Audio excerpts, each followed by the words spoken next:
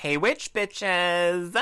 In order to bring you an extra special October, we're going to take a little pause from our Charmed reboot analysis to bring you some Halloween realness. But it's still season of the reboots on WBR, and so our first spooky season show is, get this, The Craft Legacy. They released that shit on Halloween, you know. I can't think of a better way to kick off the Halloween season than with two extra witchy special guests. We just want to say a big thank you to Blake and Wick one more time at the top of the episode here. You boys were a delight. We had a lovely time chatting with you. Now let's get into talking about a movie that's so bad it'll leave its own legacy. Are you a good witch or a bad witch?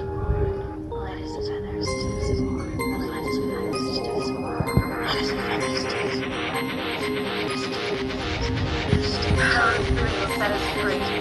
Power of 3 will set us free. Power of 3 will set us free. Hello and welcome to Witch Bitches Review. I'm the gentle curiosity you feel when you hear your stepbrother moaning behind a door. Phoenix Arcana Lightwood. And hey, this is just me, but I would not be super upset to find my other stepbrother had sleepwalked half naked into my room at night. I'm Siren Rex Fry, and this is the podcast where two actual witches analyze and review representations of witchcraft in media and pop culture. Continuing our series on poorly received reboots, today we are discussing the very special film, The Craft Legacy, with two very special guests. Hey, I'm Wick. I don't really have like a cool intro like that, so I feel like I should have thought about something ahead of time, but I'm still here. Hi. Hi, I'm Blake Malloway, and Wick is my brother, and I would appreciate it if you didn't walk into my bedroom half naked. No, fair. You had something. Okay, I am Wick Malloway. Something about very violent menstrual blood scene. Oh, yeah, somebody had a heavy flow and a wide-set vagina. That's, Okay, so tell us a little bit about yourselves. You guys are super cool. You own a witchcraft store. That's awesome. I want to hear all about it. Yeah, we own a witchcraft shop in Chicago. It's called Malloway Bros. We also shameless plug into our publishing company, Crosscrow Books. So yeah, we got a lot of stuff going on here. Yeah, we're busy boys. We do a lot of like workshops and classes through the store too. So we have like rituals and kind of classes on any subject that anyone wants to ask for. So we're just nerds for magic. Yeah. These guys are awesome. We are absolutely here for your shameless plugs, by the way. Like, have at it. Like, no, I want it. I want you to tell these people what kind of things you do. I want them to fall in love with you while they listen to it. And then I want them to give you money. Like, that's what we're here for, right?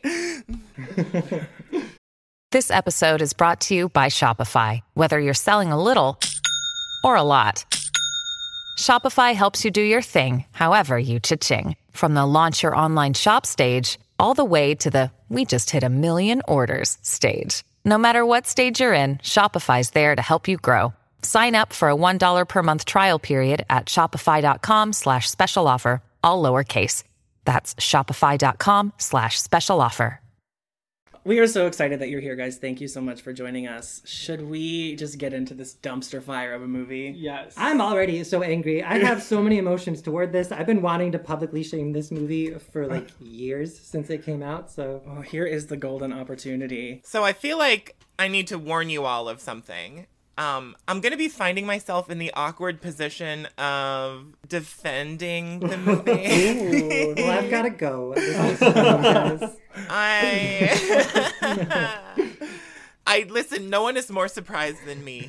Okay. You know what? Actually, there were parts of this, I was watching it, and I'm like, you know what? That wasn't as bad as I remembered. Or there were a few parts where I'm like, okay, there is something good in here. Mm-hmm. I didn't know that I was going to come to this conclusion. The first time I watched this movie, I hated it, but I have watched it 3 times this week to prep for this episode, and I kind of like it now. I mean, it's entertaining to watch. Like, I'll always watch a witchy show or a witchy movie, right?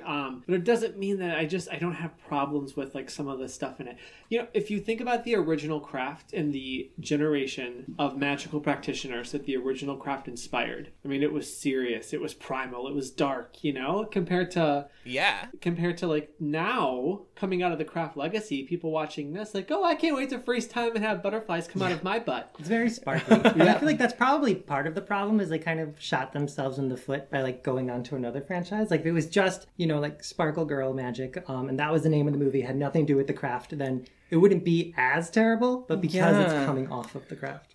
For me, there was so much about it that like just didn't flow. I feel like it would have been a lot better as like a limited series than a standalone film. Yeah. Like if they had more time to tell that story, I think it would have been a lot more successful. That would have been interesting. Kind of like they did with, what is it, like Fate the Winx saga or something. Yeah. Yes. Yeah. I think, Yeah. like, I think you use this phrase, magical realism, which I absolutely love. And the original Craft did that so well. Like, it was really easy to believe that their magic fit into the everyday world. As opposed to, like, the new Craft, which was all like, well, here are my sparkles coming out of my fingertips and, oh, we can freeze time now. You know, it distracted from the story and from like the believability of the magic a little bit. I do agree with that, even though I also think the special effects are fun. But I know what you're saying, but I have to admit that I came off of watching The Craft as a kid, and I was so certain that I was going to be able to levitate my friends with my fingers. We do that in the store. Like, we can actually do that. Granted, they're not flying there through the air like, you know, like they're birds or whatever, but we actually go through exercises in the store where we can levitate people and get them to hover 4 or 5 feet in the air just using our fingertips. I have watched them do this, and it is fucking insane. It's insanity. I was just like sitting there, and I was like, "Oh shit! Oh shit!" We put our fingers where? Oh, I get it. Wick is funny. Wicker's funny. So, a little bit about the movie. According to IMDb, The Craft Legacy has an overall rating of 4.5 out of 10. So, not great. Certainly not well received. No, the film was written and directed by Zoe Lister-Jones. And normally when a film is written and directed by the same person, it's good. So, I don't really know what happened here. It just feels like the whole movie feels a lot more like magical Degrassi than like... Yep. Yeah. Oh, you know what? It does. It's a totally different genre. And then I remember they had built up the promotion for this, like, oh my gosh, Nancy in The Craft, she's coming back. You know, they even show teaser videos of them binding Nancy's photo and stuff like that. And I'm like, oh, this is going to be intense. And then we got 6 seconds of Fairuza Balk's face at the end, and I was like, what is this? Like, that could have been any person that was... Did you time it? Is it actually 6 it was like seconds? 6 seconds. Yeah, it wasn't a lot at all. It was No. not. That was definitely a letdown for me. I was really wanting more of the original characters. Maybe not even the story being about them, but I wanted them involved. And I was under the impression that that's what I would get. But no, you could barely say Fairuza Balk was involved in this movie. If it was a continuation of the 4 original women, like, what happens next, right? Like, 1 went crazy, 1 retained her powers, 2 are still dabbling. Like, that's so much more of an interesting story, in my opinion. I would have loved that maybe with a different writing director team. Because this one, like, I don't think they would have been able to pull it off. Oh, yeah. No, not at all. It was not, that would not have been successful with this writer and director, but it would have been a much better attempt at like a continuation of the series. Yeah, you know? yeah. And I suppose that's the ultimate difference we're talking about between a continuation and a reboot, because they're trying to recreate the old movie, elements of the old movie, but put it in the new modern era, and that means totally different things. Whereas a continuation would have had, like, you know, these women as like adults, and it wouldn't have been a teenage story. It would have been some random Wine Gen mom. X reunion story. Yeah. You know, they did that really well. I know I hate to talk about other movies, but like Practical Magic did that really well. It doesn't always have to be like about the teenager parts of it, right? Like, Exactly. Yeah. Yeah, and I mean, it's part of like the genre with The Craft, so like that is kind of like a hard thing to get away from. So I see like why they would have wanted to stuck with the actual teenager side of things, but we got attached to those characters. That would have been something that would have sold a lot of money. Yeah. Sold money. That's not right. Sold tickets. Whatever Sold it is. money. You can sell me a higher money. Selling all the money. Yeah. So speaking of the original characters, do we want to talk a little bit about the characters in this movie? Like introduce them to the audience in case they haven't seen this before? Yeah. I feel like I can only talk about one character Lily? because I think only one character really got any screen time and backstory. So, Lily. Yeah. Do you guys want to talk a little bit about Lily? What did you think of her? You know, I liked Lily. As a character, I did. Yeah, I mean, I don't really have any problems with her as a person, right? As a She's person, chill. like- We're chill. She's fine. I don't know how old she's supposed to be, but that actress looks like a toddler. Yeah. So She looks like a toddler. She does look very young. I do think that this is unfortunate that Lily gets all of the character development and the entire story is really about her and everyone else is just her little side characters. Right. That is deeply unfortunate to me. Yeah. That is not vibe with the original. No, I was going to say the original, they did a really good job of giving everybody a backstory. We got to see the troubled past of Nancy. We know Sarah's upbringing, you know, her like, you know, suicidal thoughts and stuff like that. We know Bonnie's like she was burned by the fire. We knew that Rochelle she was discriminated against. That was her whole backstory. And like everybody had something that made them an outsider, somebody that took them to the edge of society, which is what being a witch is all about. Yeah, we got to like sort of witness to their disenfranchisement a little bit, which made them practicing magic a little bit more believable. Whereas in this one, the other girls are just kind of there. Yeah. Oh my God, that's one of my biggest frustrations. That and like you don't really get an idea of their motivations either. The other one, you get all their motivations. Yeah, like this one, like they're all just kind of like they're practicing magic, and that's all they say. Like we're doing magic because of magic, which is fine. I do magic because of magic. I don't have a tragic backstory, but I mean, I feel like in the movie they should. Yes. Well, I mean, there's a kind of a loss of identification we had with the original characters. Then I hope that we can rein in a little bit comparing it to the original, but that's what I'm going to keep doing now. So I think that a lot of us vibed with the original because that story of disenfranchisement and leading us to find empowerment through witchcraft, like, however fantastically portrayed in the movie, that felt very real to a lot of us. And losing that element, I guess, it just doesn't vibe as well, or almost like it's disrespectful to that particular queer experience, I guess, a particular outsider experience. Oh, yeah. I had that feeling watching this movie. It felt incredibly disrespectful. Yeah. Oh my God, on so many levels. To me personally, to witchcraft, to the original film, it didn't resonate the way that I really wanted it to, which was unfortunate because there were parts of it I liked. I was like, especially, I mean, we'll get into this a little later, but especially in the scene in the bathtub where it like turned purple. You can do that with a bath bomb. That was exactly my thought when I was reading it. I'm like, this is just a bath bomb. Like, this is an Instagram thing. This has nothing to do with magic. Yeah. I do think, though, that there's something to be said about the idea that, say, a person can take on a label that used to be a symbol of oppression, but now they can still be that identity without having to suffer. And what does it look like for us as an older generation to look down on that, you know? Well, I think my thing about it was, again, I hate to go back to the original, but like the motive for studying the craft, it almost felt like the craft legacy, their whole reason was just, why not? Which doesn't make for interesting storytelling.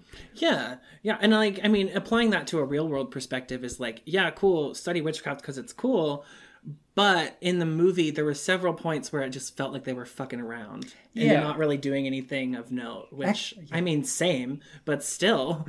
And see, I have to come back to that and be like, well, it's a movie about teenagers. Like, what were we all doing as teenagers that wasn't just kind of fucking around? You know what? That is something actually that I did like in this movie. Like, they seemed like they were just very teening out and having like a lot of fun with magic, which I very much appreciated that. I was like, this is pretty much what my reaction would be. Well, and I also, I had both experiences. I did turn to witchcraft out of disenfranchisement and a lack of feeling of my own power, but also I did just like teen out and have fun with it and do stupid shit because I could and it was fun. I did both of those things. Mm-hmm. Yeah. I definitely I think that too though. Like we've all had our spell-a-thons where you've let's just chant and see what happens. I definitely still for my take, I like the idea of there being a backstory that led them on this path. Like, why witchcraft instead of any other practice out there? You know what I mean? Like, what's the motivation for it? I think, and that's what I don't feel like I got. And we get that with Lily eventually, but with none of the others do we know their backstory.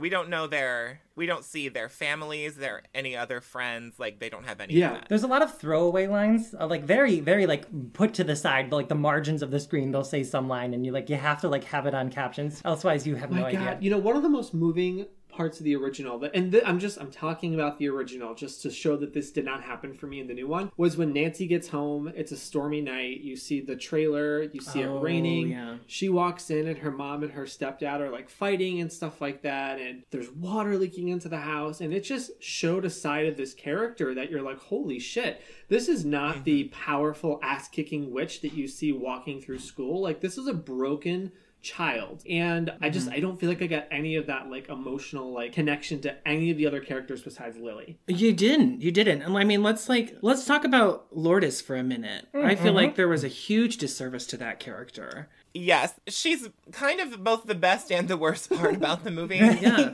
For me, because I think that Zoe Luna, who plays her, is fucking rad. I think she was rad in this movie. I think that Lourdes was like the fashion icon of the movie. 100%.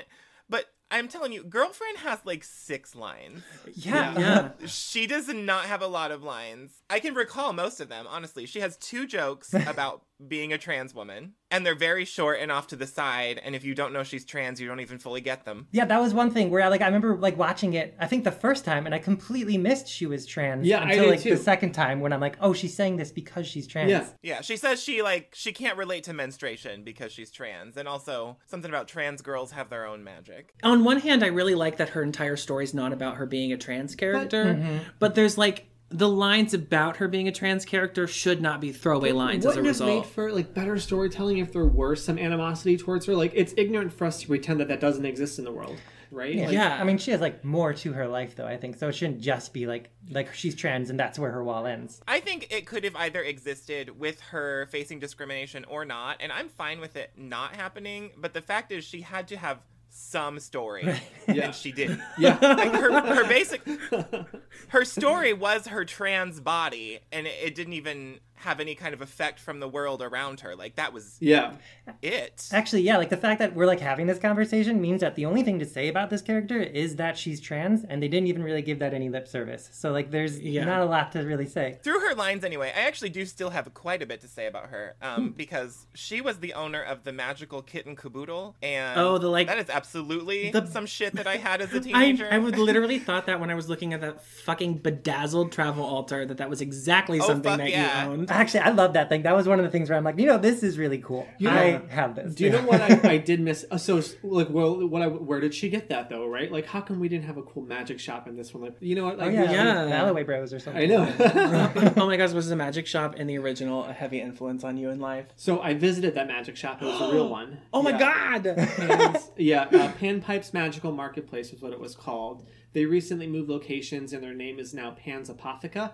And we just sent them information for stocking our books. So we're fangirling. Yeah, we're so such fangirls of that store. That's cool as fuck. Yeah, yep. You guys are awesome. But yeah, like we're that inspiration though. Like, great, she had this amazing bedazzled travel altar. Show us where you got the candles. Like, come on. Yeah, I don't have room to like talk about bedazzling your travel altar when my grimoire is hot pink, but still. I think the takeaway is that we all like her kitten Caboodle, right? Like, yes, absolutely. Thing? Yes. Okay. We do. Fuck yeah. I think there's a lot of value in the character, but you have to like go and like hunt and look for it. It's not coming out through her lines. No. And to be a character on screen, you do need to have some lines. Yeah. So let's sum it up with, I love Lourdes, but they did not do her justice on this film. Well, she seems to be like the most level-headed of the group, and that's really the only thing I can say about her character. She's the only one that doesn't like freak out over nothing. Which makes sense, as like she was the earth element. Yeah. Oh, and Lily was the element of water, by the way, since because she's so emotional. I was actually trying to like figure out their elements, because I know in the original, like they had reasoning for why each of them had their elements. Well, they were color coordinated. Did you not know that? Yeah, except for one scene. I noticed one scene where they were not color coordinated. Which scene was it? It was a scene where they were like all walking in the lunchroom with Timmy. Oh, with the yeah. That's the only reason I picked up on it, other than the fact that they literally say it. Like, I'm fire. Oh, are you fire, Tabby? I don't see you burning. You do though. She got flames on her fingers and shit. She does. Oh my god, she has literal flaming fingers. Yeah. Who was it? That was Aviva. From the Fourth Sister. Yeah. She's the new Aviva. Yeah. She's the new Aviva. I forgot about that. Lesbian icon. I want to talk about So since we're talking about Tabby, let's talk about Tabby. Yeah. Tabby, I really liked all of her mannerisms and all of her facial expressions throughout everything, and that's all I really can say about her. I don't think there was much. Yeah, it's another character we don't get much about. Yeah, she again had no story, but I think she definitely had more personality. Yeah, she's kind of impulsive. So she's the one that like decides that they're gonna break into Timmy's house. Yeah. But like she was like the take charge. She was kind of the leader character. Like she was always like saying stuff and then they'd go do it. Like she was the one proposing things and making making things happen. That's how I felt about her. I'd say she's like the Phoebe kind of. I was just gonna say Phoebe. I was gonna make the quote. I found the Haida key. Remember from season 1? She did find the Haida She key. did. She found the Haida key. Yeah, she was the one, I think, who was kind of into the idea of hexing, which makes her like super hypocritical later on. But I think like that's something that I'm glad they sort of brought up in like a very Wiccan Like type she of... was totally fine. She was totally fine with saying "fuck it" to harm none. Yeah. Yeah. So I would have been her friend. She was like, I'm sorry, what? So let's talk about Frankie a little. Because I liked Frankie. Frankie, to me, she was the most like Gen Z of the group, for sure. But also she gave me like Mad Gemini vibes, which I was into because, I mean, same. We have a little more information about her than I guess any of her other friends. Like, we know her hobbies. We know what she likes. Yeah, she likes Twilight. For the other two, we don't even get that. You know, she has bad knees. Some of her mannerisms, though, just used to would really upset me, though. Like, I mean, like they froze time once or something, and she just started like screaming. Oh yeah, and she chilling, freaked and I'm out. Yeah. like, oh my god, girl, chill. Yeah, Like, so she could not like understand the tone of the scene. Yeah, do you know that thing when you're like a teenager and you have no chill and you're like super cringe when you look back at it later? yes, Yeah. she was the epitome. That's of her. That. Yeah, That is her. That's her. Yeah. That doesn't mean I want to see it though. I'm like, keep it to No, real life. Don't put it but in I mean, movies. I almost wonder. I feel like watching it. I feel like Frankie is like a little bit of my own cringe at my own memory of myself as a teenager. And is that why it's uncomfortable? But I did appreciate her her like dedication, and like she was the most excited to like dive into it. It seemed like, which I loved. I still get that way. Like after 600 years of practicing the craft myself, every time one of my spells just goes like that, I'm like, yeah, it worked.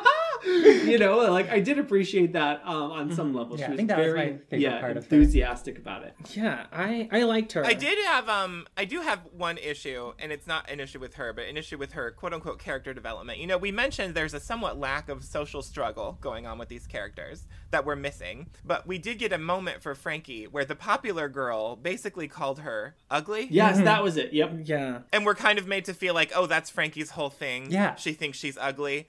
Everyone thinks she's ugly, and she has a crush on boys, but she's ugly. But she's not ugly, though. Like, she's not. No. At all. No. So that really didn't work for me. Yeah, and that never came up again. So it was like another kind of like throwaway thing. Like, is this her thing, or is this just like a way to move this thing along? Right. Yeah, but that was like the closest thing I picked up on to some kind of struggle or disenfranchisement for any of them. Her also. So I was wondering, like, what is her connection with air? Did they have kind of a reasoning for that? With her like popping, she seemed like she'd be more aligned with like fire. Oh, I disagree. I also get Mad Gemini vibes from Frankie. I can tell you why I think the characters are their elements. I could even tell you what I think their sun signs are, bitch. I'm like way over prepared. Yeah, let's do it. Okay, so I think that Frankie is air because she's incredibly talkative. I do think that she's a Gemini. She's very mercurial, and everything has to be talked out. When they do their spell later, she's the one who says the words out loud. Oh, You know, interesting. so she's just very got that like language, air, communication kind of vibe. Tabby, I think, is a Leo.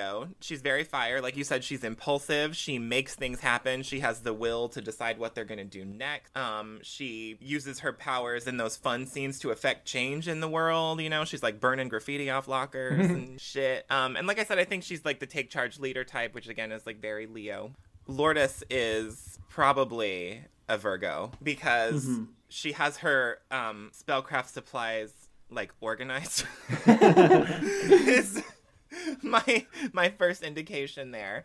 But she also just kind of has like a stable, chill kind of vibe that Virgos can have. I don't like to say positive things about Virgos very often, but Are either of you Virgos? I know No. you're an Aquarius. No, I'm not. I'm okay, not. you're an Aquarius. I know that for sure. I fucking hate Virgos.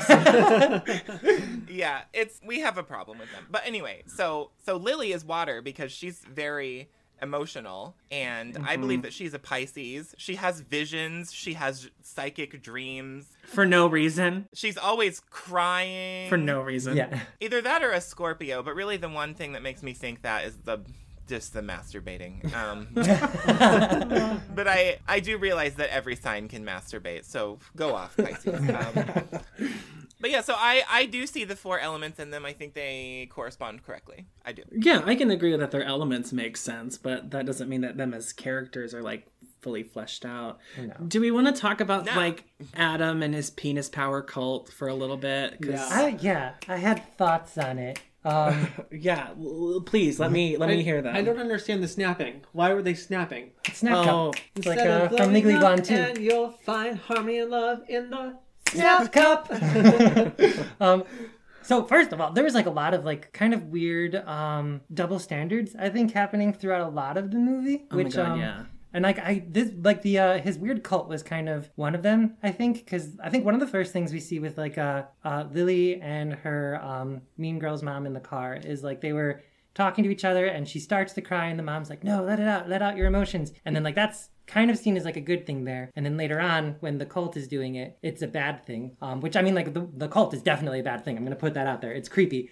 But like I feel like the way they kind of like framed it almost seemed like when girls let out their emotions, it's like it's the more positive way to do it versus the way the guys were doing it was not good. But what was their group though? Like, what were they? Were they just like, what were they? I just think it was a circle jerk gone wrong. It didn't look that fun. Well, so we don't get an answer. No, we don't. We ultimately don't get an answer to that question. I actually have a list of unanswered questions when we get to the end of this. And that's one of them. Yeah. Like what was the cult? Who all is actually involved? Who all has powers? It's unclear. They do say at the end, oh, BT Dubs, he was a warlock. Yeah, that was Oh random. God, yeah. Yeah. That seemed like it was just like Yeah. How's the warlock Yeah. dating pool treating ya? too soon. Well, do you know what? It's sort of the equivalent of Lily's coven because it's really just Lily versus Adam. So just like Lily has her coven that has no backstory, so does Adam. Yeah. His lackeys also have no character or story. What? Oh, man, and I'm just so spoiled though. In the original, like the protagonist, antagonist was the same group of people. Yeah. Which was so unique, right? Like in this, I didn't quite get like why we should hate this guy. Like why? And it came out of nowhere too. That- like if there yes. had been, I mean, obviously he was a dick, but like him being evil was just like, oh, by the way, and I didn't like it. So I noticed also, which I just was like interesting, and I don't really know how it connects, but there was like this scene where they were looking at like, what was it, the family coat of arms kind of situation, and he's like, this is the snake that represents like a renewal in pagan cultures, which I thought was interesting because Lily, the actual flower of the lily, represents renewal in Christian cultures. So they kind of had like this weird Christian pagan thing. And like all of the names of the boys and the guys in Adam's family were all biblical names. So I don't really know I did what notice meant. that too. Yeah. And then also I know like the snake represented Nancy in the first movie. So I'm like, I feel like there's a line in here. I just don't know where it goes. This would assume that there was that much forethought going into this. it feels like there was, but it just was not achieved successfully. Yeah. Siren, you took some notes about the family crest, right? I did, but do you know what I actually just realized is that literally all of the main characters have biblical names. With like Tabby. It didn't occur to, yeah, Tabitha is a biblical name. So is Helen, so is Francis. I don't think I need to explain Lord to you as a biblical name. But Lily's full name is Lilith. And Timmy is short for Timothy, Yeah. which is the book of the Bible. Oh my god, yeah. Yeah, what's happening So here? there was a lot of biblical name going on that I didn't pick up on until just now. In this world, they established that witches and warlocks are human. Did they commit murder at the end of this? Yeah, they did. It was manslaughter. They burned this man alive. 100%. And then they made jokes about it the next day with his like ex. So I don't understand this. Which is a vibe for me. They Right. murdered somebody. Oh my. And then they just got off scot-free because Right. they're cute. I mean, it was self-defense. Yeah, but I mean like, you know, have a Technically, trial. But the old slowly poisoned him to death, self-defense. Yeah. So let's talk about Timmy, because I have feelings about Timmy. I do too. He was hot. We have so many things about Timmy. Timmy was very cute. He's very clearly like the Chris of the film, right? That's his parallel to the original story. He's the douchebag that gets a spell put on him, but they make him nice. Timmy, in my opinion, is the only character that is multidimensional in this entire movie. Yes. And that's then they also- kill him. That's also setting the bar low because, I mean, all he was bi. Exactly. Right? Like, it's like... Yeah. like- I feel like with Timmy, and I'm probably gonna like jump over to like some other characters too, but I feel like Timmy and the three brothers could have all been one character. Like there was no need for all of these people in here. The brothers had no lines.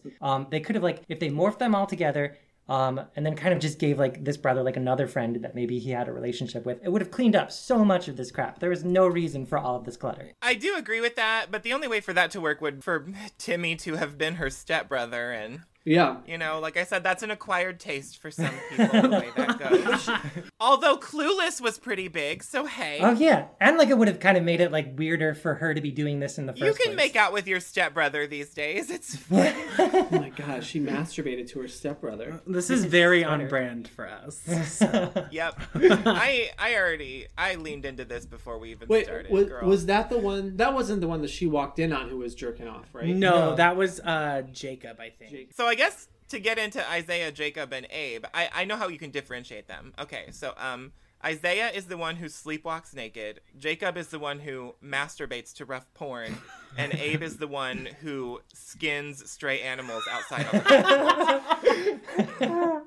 on the Seems about right. Who masturbates to porn that loud in the middle of your house? Like, seriously? Mm-hmm. Like, that With your door unlocked, if the volume is going up, the door is getting locked. You could hear that from outside. I know. Outside. It was honestly, like, IMAX. Like, he had, like, a whole setup going on. Also, he needed some help. Like, that was clearly, like, murder porn. Like, that... Yeah. If you're gonna jerk off to surround sound porn, maybe make it something a little bit more lighthearted than whatever you were watching.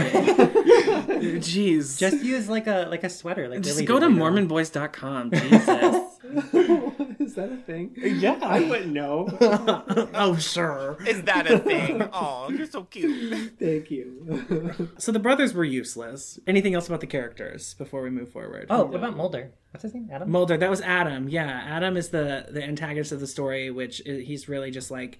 I feel like it was supposed to be a commentary on toxic masculinity, which it achieved in some ways, but also it was just kind of like in poor taste. Well, the poor taste of it, you know, I was going to get into this later, but the poor taste of it is the same way that Chilling Adventures of Sabrina rubs me the wrong way. I don't love this. Male witches are misogynistic and patriarchal and have that kind of cult. Oh, Yeah. That we're seeing in media right now. Like, you know, Phoenix and I, we're always bitching about male witch representation, and we actually went as far as to scrape the bottom of the barrel and review the goddamn Covenant just to try to talk about men. We did that. We did do that. That was a rough. Yeah, that was sorry, a guys. rough movie. I had to watch that movie so many times. There's already so little, like, good representation of male or masculine witches, and then we get these ones in like kind of popular larger budget media and they're just evil misogynist patriarchal pricks and we're like no we're all gay dudes who are like polyamorous, like it's not like that. Yes, hello. Yeah. And welcome to our show. Yeah, it was very kind of, there is a lot of like unsubtlety throughout this movie. But like definitely in the messages, in the magic, it was all very much like, we're gonna spell it out for you guys so you don't have like any interpretation. Well, also, even into the references to the original, there was no nuance to those at all. Like the first scene of the movie is reminiscent to the opening scene of the original. Yeah.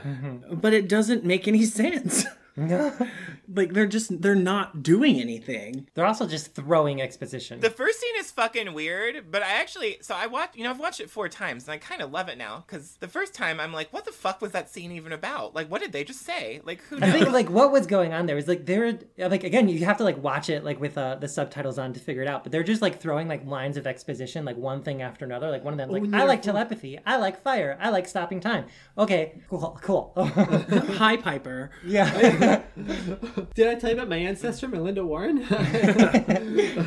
I think the difference was like the original one, they took that opening scene so serious and you were left to kind of figure out what were they doing in the movie. Were they calling their fourth? And this one, they just they got into the actual crux of the ritual and they're like, oh shit, can you also pretend that you didn't do West and also do East or whatever? Like, do you remember that? Yeah. This spell would not fly. No, it did not work. It didn't work. Okay, no, I'm sorry. I gotta go back and ask y'all a question. Y'all have never been having a circle and, like, there's just, like, an odd number of people and somebody does the second element? I am such a perfectionist. Like, everything has to be planned all the way through. I'm saying, if you know you needed 4 people and you already know how to count to 3 and you know there's not a 4th person, this shit should have been figured out before you started conjuring shit.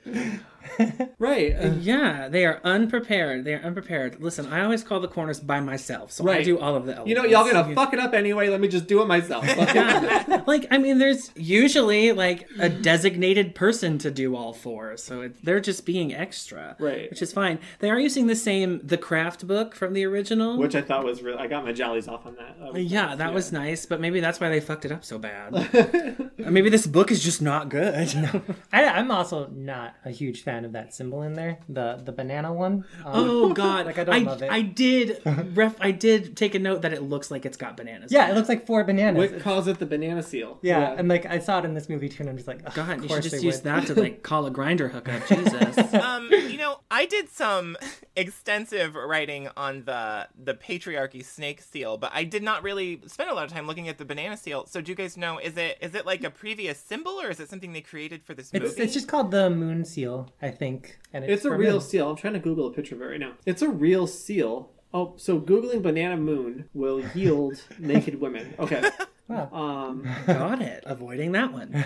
Oh my. Yeah, it's a planetary sigil of the moon. Does it have anything to do with like 4 corners or the? I think it's just because there are 4 bananas on it that they're like, this is 4 girls. Each girl is a banana, and that's kind of all they went with. So when I was looking at that symbol, I was just kind of thinking like maybe they just wanted to use something like new or unpopular. Yeah, maybe no, it maybe they was just real. didn't want to do like Yeah. the triquetra or the pentagram like everyone's Well, done. it would be stupid to do the triquetra when they keep putting all this emphasis in the power of 4. But then of course, you know, when you try to get like a 4-pointed image, you're stuck with a bunch of crosses. Yeah. Yeah. Nobody likes that. I mean, just this aversion to using the pentagram and stuff is just really irritating to me. Well, but then if there was a pentagram, then they'd have to be looking for 2 more bitches.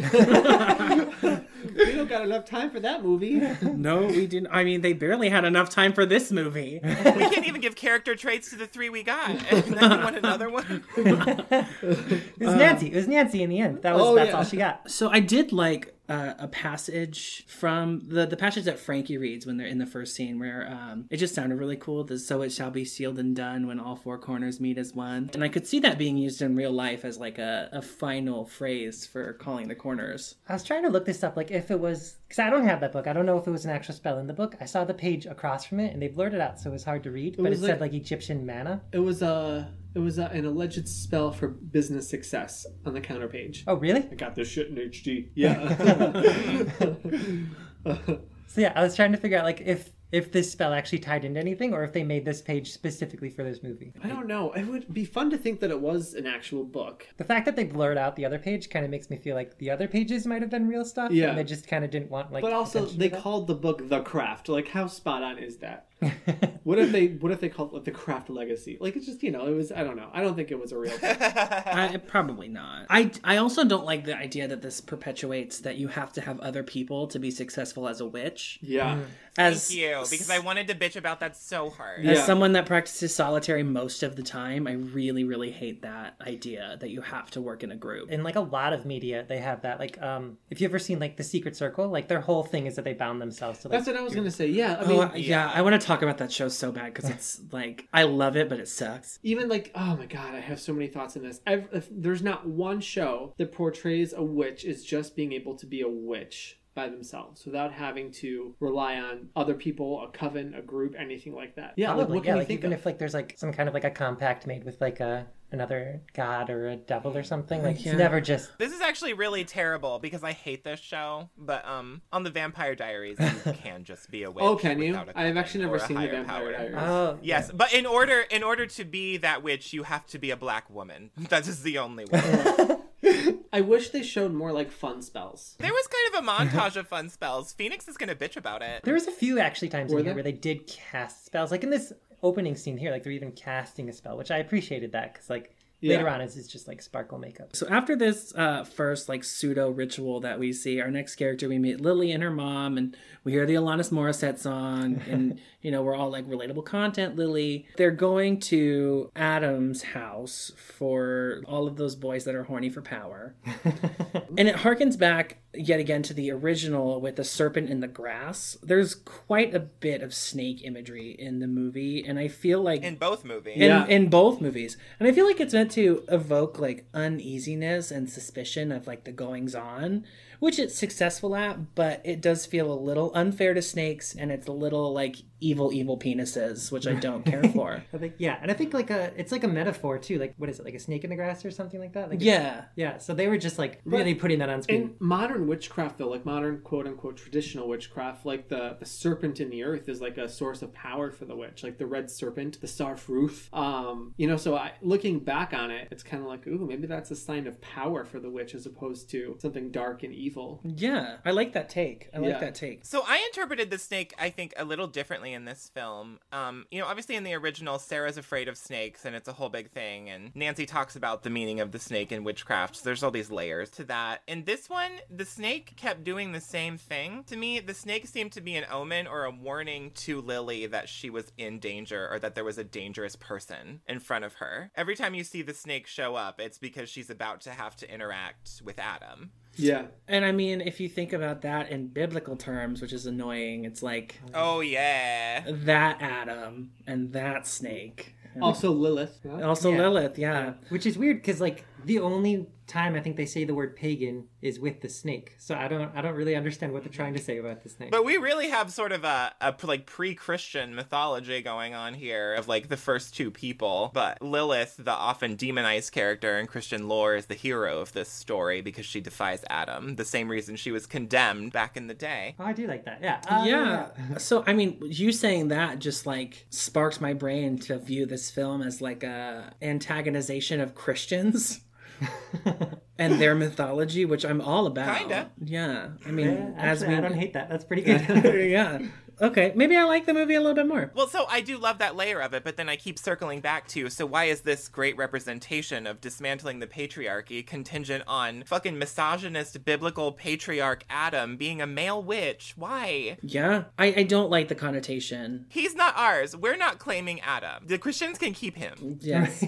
Bye, girl, bye. Okay, so let's talk about the period scene. Let's talk about the period scene at school. Let's go on. I am not able to have periods. Is that really what happens? Yeah, and I can't. I'm not going to like speak for like women because I don't really know too much about it, but I can say like that's a lot of blood, and I feel like the other people in the room would not be laughing at her. They would be very concerned. Okay, so I know I have had many female close personal friends my entire life, and I can tell you that more than one of them has told me a story like this about not knowing it was coming and having it be super heavy. Yeah, when you're a teenager and you don't like completely have a handle on your cycle yet because it's just started, like that can absolutely come upon you without warning. I was really frustrated the fact that they would be so open with the blood, but God forbid we see a used condom and promote sexual health. There's something else weird. I don't know if I'm jumping ahead too much too, but like with the condom, it was weird because it just seemed like it was blocked weirdly or edited just strange. Purposely held off screen. Yeah, so like they didn't even really mention what it was. They just kind of said, "What's that?" And she held it off screen, and it felt it like was there's being held behind the silhouette of another girl. Yeah, which I don't understand. Like I don't understand why this decision was made. And there's like because I went through there and I was like pausing to like try to catch her to see if like she was actually holding nothing, and she was holding like an actual condom there, which makes me wonder why they cut it off so completely. Yeah. Well, I can probably speak to that too, because if you think about the sum total of this movie, it contains a lot of things that censors might not want teenagers to see altogether, you know? And all of this stuff is things that teenagers live with, but people still have this idea of not showing things to kids, even though they're part of their life. So we have talking about being bisexual and having sex with multiple people. We have period blood. We have a used condom. We have witchcraft. We have breaking and entering. We have masturbating to rough porn. Masturbating with articles of clothing. Creepy stepbrother in his boxers, sleepwalking into another person's room. You know, we have talk about suicide. Like, there's a lot of, like, hardcore hot button shit in here, all about the physicality of being a teenager and what that means to have a body and how that feels. So they're trying to cram all of that into one movie. I think at some point, maybe they were probably trying to dial down things a little bit to fit in as much as they could without getting censored. Yeah, and I think that's exactly what it looks like. It does look like it was just kind of edited a little bit odd, and it definitely stood out. To me, the period scene was very reminiscent of the opening of Carrie. Ooh. To me, this was that same kind of vibe of the menstruation being something to be bullied and shamed by your peers. But instead of Carrie being all alone, what happens to Lily is that these other weird, powerful girls step in on her behalf to protect her and lift her up. So to me, this was very like, what if Carrie had a support system? Actually, I thought the same thing with it. Like, it did seem very Carrie with the period itself. It just seemed a little bit like, I think awkward, just like the way it was kind of put out there. Yeah, the scene itself doesn't read super well. And maybe that's because this whole movie doesn't read super well. That's a big part of it. That's a big part of it. But I get what you're saying. Like, because it doesn't feel... I can't fathom making fun of someone for having a period in real life. So maybe, like, watching it on screen isn't super believable to me. I know that it happens. To surmise, I am glad that I don't have a period. And if you can get through having a period, more power to you. Because sounds awful. 10 out of 10, I second that. Sounds awful. So let's go into just the scene in the woods. So Lily gets detention for flinging Timmy across the hall, and afterwards her friends like bust her out of jail basically, and they go into the woods to chant and do some magic. So let's talk about their cute little altar setup in the woods, because I liked it. Yeah, I liked it. Yeah, I thought that was fun. I like the shot itself. I like the setup. I kind of even like the spell that they get into. It's kinda cool. So I wanted to ask all of you guys, have you ever done what they did here? Have you ever like gone outside and like physically made a circle with like rocks or salt? Yeah, or plants definitely. Or something? Yeah. I'm not with rocks, but like no. I've made less pretty versions. Wick and I do this often. We have done it with rocks Yeah. before. Yeah. This is like part of our regular practice. They do say, though, in this movie, that really frustrates me, is like, before every spell, we always cast a circle. I'm like, that is so freaking exhausting. That should not be something you have to do. But you do believe that when you're a teenager and you have like 3 books. Yeah. And they're all Wicca by Scott Cunningham. Right. Which, God rest, devil rest, whatever. But what was I going to say, though? Yeah, so Wick and I do that often. I did think it was cute how they ran over to Lily. Blah, blah, blah, this is what you're supposed to say. And I was like, that's kind of cute. Like, that is really cute. Yeah, that I've done in ritual. Yeah, so that made me happy. Like, I really liked the forest scene. It was very innocent. It was very like, oh, look at us just doing magic in the woods, which I feel like is what our weekends are like. I think everything was going great until Frankie screamed at the... screamed at the frozen butterfly. I would like to ask, how the fuck did their spell freeze time? Oh, because they said something about outside of time. Because they said we transcend time. Oh, we transcend time. That was it. We transcend time. So saying that one word and then closing your eyes and wishing real hard with your girlfriends. Let me try. Zac Efron is sitting on my lap. No, nothing. Oh my god, what? I can't believe it. Oh no, it didn't work. Zac Efron, though, that's so basic. Bring me Seth Rogen. There you go. I'm there for that. I'd manifest that. The words of this spell, though, like I thought they were kind of interesting. I wrote it down, but I forgot what a bunch of them were. It was we transcend time, something, something. Oh, Phoenix has it written down. We transcend time, we suspend fate, we bear the 3 keys, we open the triple gate, the air, the fire, the water, the earth, return.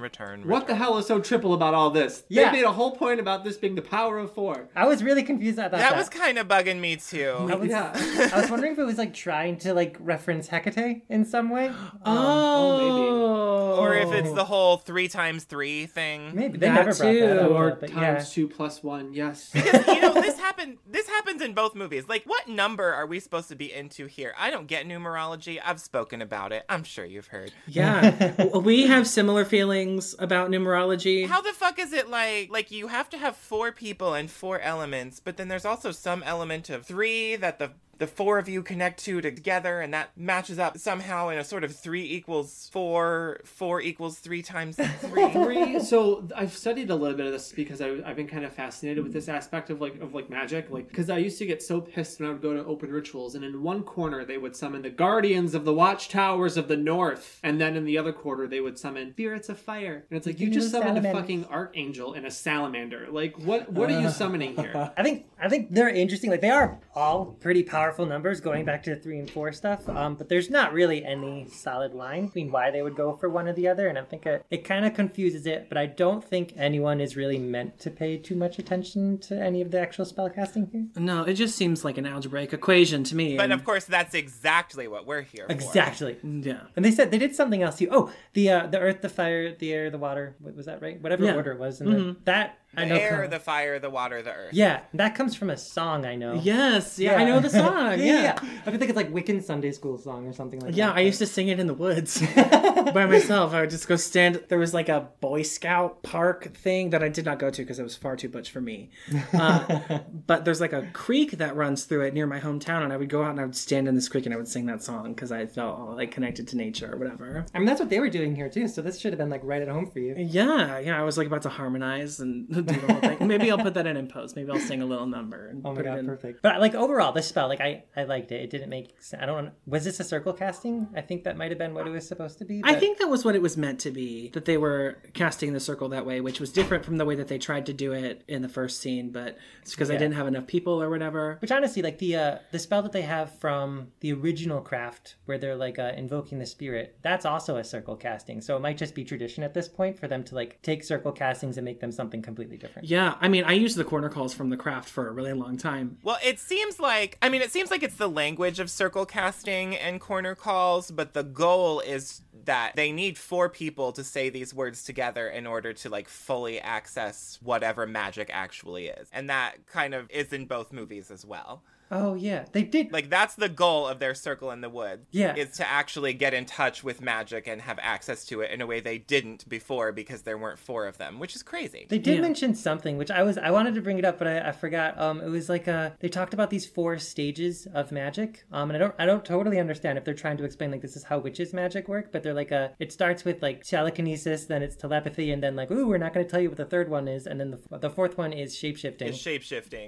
And then the third one ends up being stopping time, which they show like a scene later, so I don't get why they like didn't tell her what it was. Yeah, it doesn't really make sense. Yeah. So are they saying like these are the 4 powers that witches have, or is it have nothing to do with anything? Well, I mean, yeah, they say those are the 4 things they can do now that there's 4 of them, but then of course, they also have these elemental powers separately. Yeah. All of a sudden. It's very Witch the animated series. Oh my god, I was thinking that too, but I think anyone would get that reference. I'm so happy. Love that show. Me too. Oh my god, way better than Winx Club. I know I'm gonna get It's so much better than Winx Club. Good. Are you kidding me? It's so much better than Winx Club. Oh my god. I could talk about Witch for hours. Okay, this is no longer a Craft Legacy. We're gonna talk about Witch. This is how most of our podcasts go. All right, so we've called the corners, we've awakened our powers, and the only thing left to do is a little bit of magical B&E.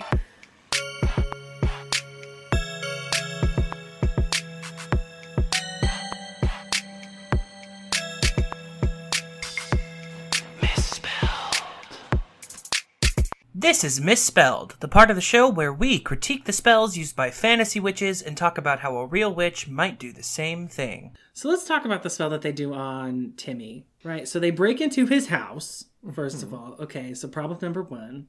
Which we don't officially condone or recommend. That being said, I kind of fucking love it. There's a lot of stuff here that I feel like is very inconsistent to how they're acting later on. But yes, I'm here for this part of it. Like, okay, accidentally knocking down your mom is like a huge no-no, but you can break into somebody's house? And what do they say? Like, they say something like, oh, let's hex him. No, let's not hex him. We'll just, change his brain. Which I don't know where they're drawing this line. And I'm so confused on like how they cast this spell. They put his jizz in the bong and then wiped it on his pillow. Is that what happened? But they mixed it with their magic. They mixed it with their magic. It's magic. Right. Listen, I usually do that in a different way. They don't use this word, but the jizz is a tag lock. It's sympathetic magic. Right. So basically, the jizz is the thing that targets the spell on him, that connects the magic to him in like a really potent physical way. So, you've heard of like getting a lock of someone's hair and being able to do a curse on them with that or something like that. It's the same concept. I don't understand any of the symbolism in here. Like, they got the jizz, they dumped it in a bong, and then they wiped it on his pillow while saying some words. Like, they had 2 more ingredients too, which I it was so they use rose oil, angelica, rose quartz, and cum. Yeah, this was a love spell. I kind of love it. So this was a spell to make him a better person. I'm always a better person after I come. But not for long. Whore. Yeah. But because like they're basically going in there like, we just, we got to deal with him somehow, and Tabby is ready to hex him, which we're all here for. Yeah, go Tabby. Lourdes is the one who says, no, we're going to be positive and love and light about it. We're going to make him less of an asshole. We're going to make him a better person. So that's there. Which I would argue is still kind of in the curse area. I would say that it's non-consensual magic. Yeah, for sure. Which sounds worse. It does, but like if you're debating like, okay, so like say someone in your life is a problem, like say maybe they're the 45th president or something, like they're a huge problem, they need dealt with. Do you hex them, harm them, kill them? Is that ethical? Do you bind them, stop them from being able to do anything? People still say that's not ethical, and a lot of people did that. Or do you say, let's not harm this person in any way, and let's try to make them less of a destructive force in the world? If those are your things, none of those things are consensual, but which one's more ethical if those are your options? For sure. I think, yeah, and like either way, I'm not gonna like I do hexes. I'm not like blaming anyone else for doing what must hexes. be done. So, like, that's the read. I think like what kind of bothers me is that they're kind of like on their high horse about it. Like, we're not doing hexes. Yes, it's their attitude about what they're doing. Yeah. At every point in the movie is just off base. It's just not great. Well, and but I like this because they kind of have a little discussion about it and decide on something that works for everybody. So the way that this spell works is in their vessel, aka the bong, their cauldron.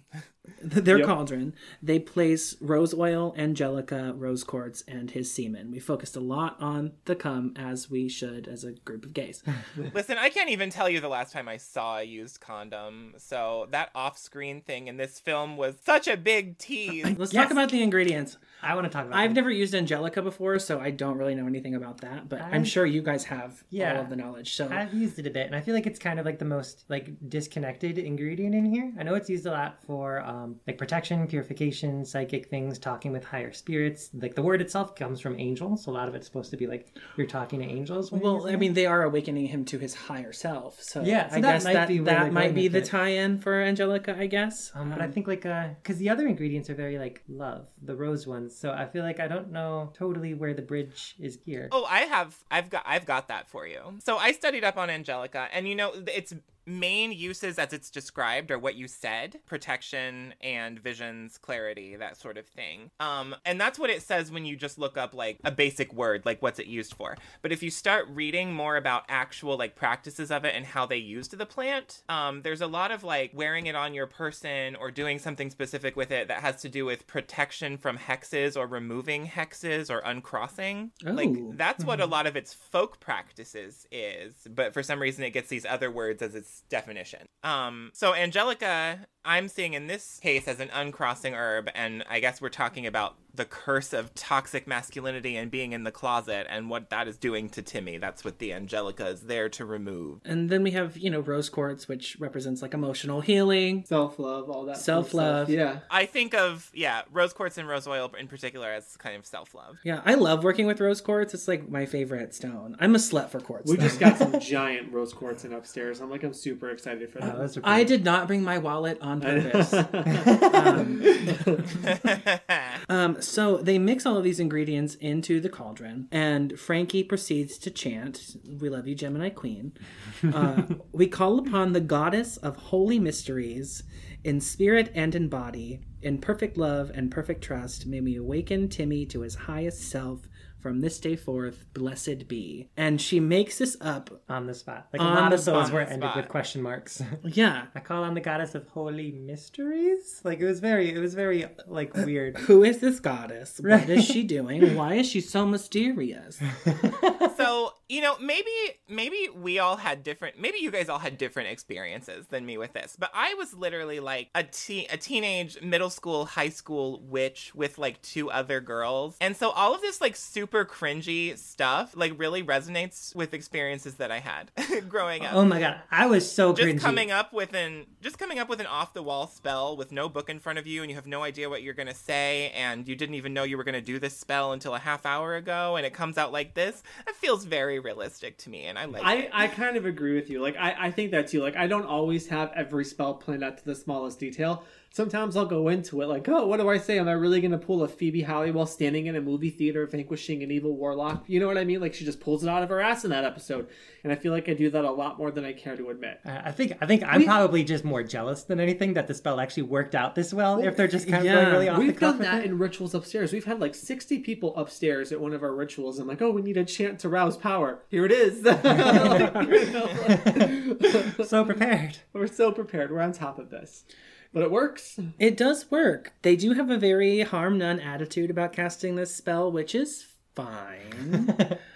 But if you guys were going to work a spell like this, what would you do and what would you use if you wanted to make someone a better person? Ooh, I like this question. I know I would probably have more controlling ingredients in here because that is what they're doing. So I would have had like licorice root in there too. I thought about the spell. Like, I would probably yeah. taken his semen, or actually, I would have gotten some other tag lock, like a shirt or something like that, and like made a little sachet from it and stuffed it with herbs that correspond to what I want, maybe a little bit of dirt from like a sacred place, and whatever, and then I would have cast this into a fire while chanting my spell.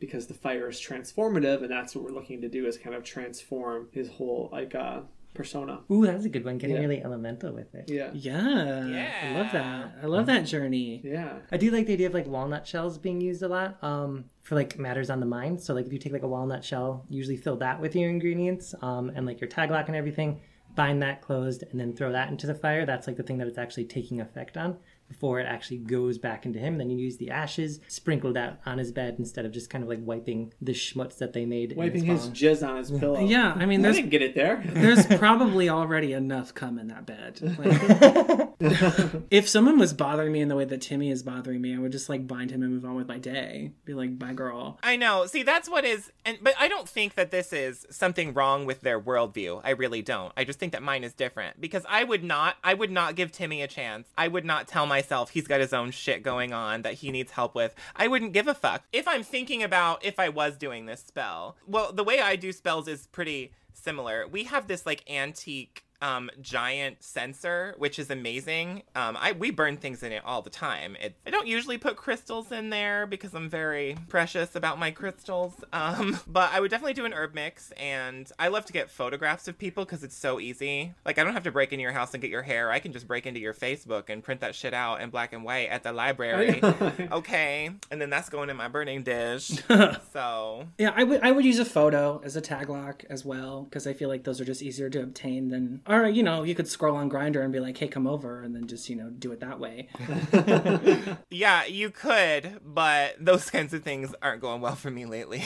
So when I use tag locks, I do like them being like as personal as possible, and I think they mentioned something in here like that's the most potent we're gonna get. So I feel like that was a good point. That was like, a good point. Yeah. I mean, really, it's no different than the old folkloric spell of a woman using menstrual blood to create a love spell, right? It's not. Yeah. It's not. It's no different. You can use semen in all kinds of ways in magic. It's a really potent fluid. Even in Friends, you remember Friends? The semen of a righteous man. Well, Phoebe, if we had that, we wouldn't be doing the ritual in the first place.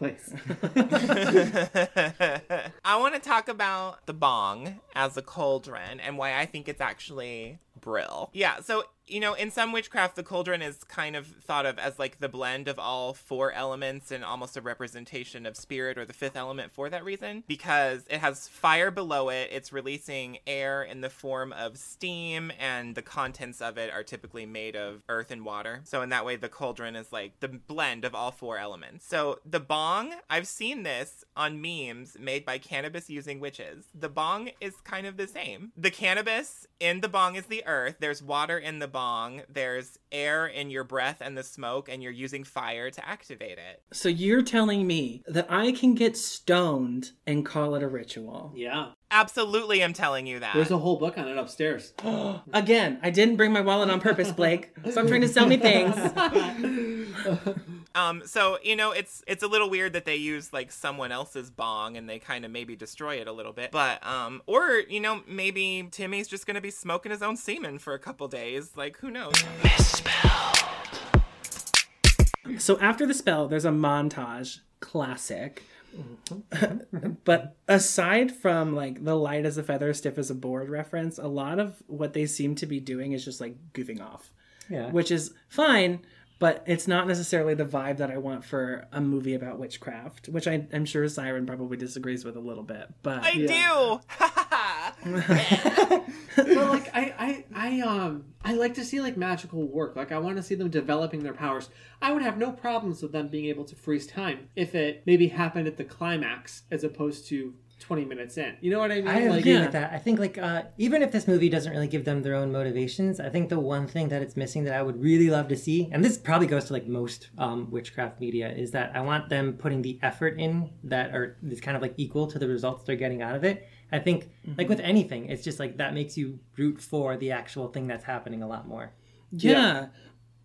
Agreed. So, and I feel like at this point is when we're made to realize that, like, that was the purpose of their thing in the woods. All they had to do was that. All they had to do was get together once, and now they have all these fabulous powers they didn't have to work for. Yeah. And so that's why I think the montage is disrespectful. And actually, to go back to one of your points, Phoenix, I think this is somewhere where it would have been much more successful as a show, because we could have done all these things in not a montage and worked up to each of them, and it would have been cool. But that's not what we got. This would have been so much more successful as a franchise starter over 10 episodes as opposed to an hour-and-a-half movie. Yeah. 100%. They would have had so much more time. What really bothers me is this movie is guilty of something that a lot of witchcraft media does, where they're using some elements and some phrasings from real-life practices and not really giving any background information or treating them with any sort of reverence. Like in the bathtub scene where they're chanting about the maid and the mother of the crone for no fucking reason. Yeah. Oh, another reference to the power of 3 as opposed to the power of 4 that is so important in this. Here, have this bath bomb from Sephora. Yeah, the maiden mother crone thing didn't make any sense to me because there was nothing to do with that archetype in the film at all. No. I have no idea what that spell did either, besides get her dirty. Yeah. Yeah, well, they just wanted to get her naked was basically what it was. There was just no structure to what they were doing. And it, to me, just made it feel really trivial. And to me, like, witchcraft is such a integral, sacred part of who I am to watch a piece of media where it's being made light of almost. I know that wasn't the intention, but that the way the montage specifically felt, it was like silly. Actually, yeah, I think you worded that perfect. Like it all feels very trivial. Like there's no reason to really care about this. It kind of seems like this could be an episode of Wizards of Waverly Place. Like also, I would say that this montage never even happened.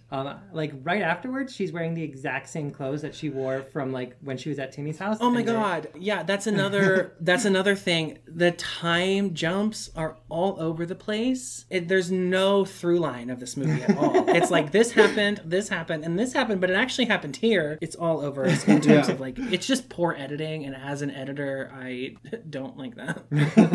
Yeah, there's a lot of editing troubles with this whole thing. There is. So I do want to go back to the montage a minute though, because I feel like you guys aren't seeing maybe something I saw. I do think overall that everything we just said about the montage is true. I also think it is a little bit of fun, but mostly what I noticed from it is that there's a lot of like little social justice morality plays going on in this fun magical montage. Well, yeah. The turning of the bully's hoodie into a rainbow flag was nice. Oh yeah, that was fun. I really like that. So that one was huge to me because now we're making a statement. Through the use of magic, they've made Timmy reveal that he actually is queer and that's why he's such a bully. So then in this montage, we have another bully who's picking on like a maybe trans or non-binary student. In a really ugly outfit.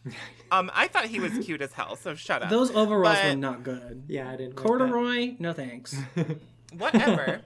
Phoenix, it's not about your silly little opinions. What I'm trying to say is that the movie is making a statement twice here that the reason that men are bullies is because they're actually gay on the inside, I think is what both of these moments are telling us. Oh, I could see that. Like, they're really leaning into the homophobia comes from the fact that you hate that you are queer. And I thought it was apparent in Timmy, and I thought it was in the rainbow hoodie, too. Even in that scene, too, like, it was a good scene. It was something that, like, I think that might have been kind of, like, the most, like, impactful part of the montage, which makes me feel like they should have taken that out of the montage and actually used that to give like Lourdes the backstory or something. Yeah, made more of it. I was gonna say, like, I don't get where that power came from. the ability to create a new jacket out of thin air. Like, that's never been set up before anywhere. I mean, It's not one of the 4 stages. I don't know. That's not one of the 4 stages. Like, what the hell? But also, if you think about the element of earth and physicality, I would say that she has the power of manifesting things. Dang, you must be a yoga master with all that stretching you're doing. Siren doing physical activity? I think not. Yeah, you are That's mistaken. funny. I just like to lay there. Maybe that's why your hookups are going so poorly. That and many other reasons, yes. So the woke spell on Timmy worked, essentially. They go to a party at his house, and he's, like, not a douchebag anymore. So that's cool. I love that journey. It wasn't so much of a journey, it's just an abrupt happening. There was no, like, it was just like we see him again and he doesn't suck. You know? Like, that's... Hey guys, it's me. I don't suck anymore. They have this little expositional conversation that they basically all been monitoring him throughout the school day and watching him get progressively better. So we're being force-fed this exposition and... Oh, yeah, I forgot about that. He called himself cisgender in 7th period. And then It he was stood up sixth for somebody in class, remember? Like, Oh, yeah, he was like telling his friend to show Oh, Yeah. he was like, don't be such a perv. Yeah. And like the girls, all 4 of them are instantly turned on by this. Like they all just fall in love with him, and like all he needs to do is be able to speak liberal politics. Yeah, they're like, oh my god, Timmy, let me rub your jacket on my clit. That's what it did for me. Of course it did. Did you take these notes on Timmy and the Ouija board, Siren? Oh. Or did I do that? I remember that was an interesting scene. Like how he was like, "Oh, I used the Ouija board to communicate with my mom." It felt like Yeah, he was like, oh, I have a Ouija board and I talked to my dead mom on it. cool. Can't relate, Timmy. So, do you want regular Coke or diet? It was, yeah. Like right? Like, Yeah, it was a... it was just like forced Yeah. in Yeah, there. dialogue-wise, He was like, oh my god, welcome to my party. Do you want to get really depressed? I think it's interesting. Like, it ties in later to the Ouija board, but like this is not a natural way to have a conversation. No. I mean, it is for me, but I talk about my dead parents all the time. So it's... No, but see, it's, he's really cute all of a sudden, and she just really wants him to deeply open up to her so they can bang. Like, I get it. She's like, yeah, tell me about your dead mom, and then we'll bang. Oh, she's the water element. She has emotions. This is her thing. Okay. Yeah. Yeah. She's super turned on by his dead mom. Like, Stir my cauldron with your wand, Timmy. She's weird. I have a theory. Hopefully I'm not doing any more yoga, but my theory is that, okay, so Timmy has a dead mom and a Ouija board, and he has a family connection to the quote-unquote warlock villain, Adam. So, and he's had the Ouija board since he was a kid, which was when his mom died. So, was the Ouija board his mom's, and was his mom a witch, and was his mom also lured in by the cult so they could steal her powers and kill her like they tried to do to Lily? Oh my god. Ooh, that's deep. This is the backstory I want in this movie. This is so good. Yeah. And another way that this as a series would have worked a lot better, because we could have explored this. We could have had like an Adam origin story and sort of gotten more from this. Because watching the movie, it had so much potential. At so many points, I was like, oh my god, that could have been so good. And then 20 seconds later, I was like, that sucked. You know? Like no payoff. Or the payoff was just like instantaneous. You're like, oh, okay. Yeah. Wait, so would that have made Timmy a witch? Or I mean, I guess that just depends on your opinion.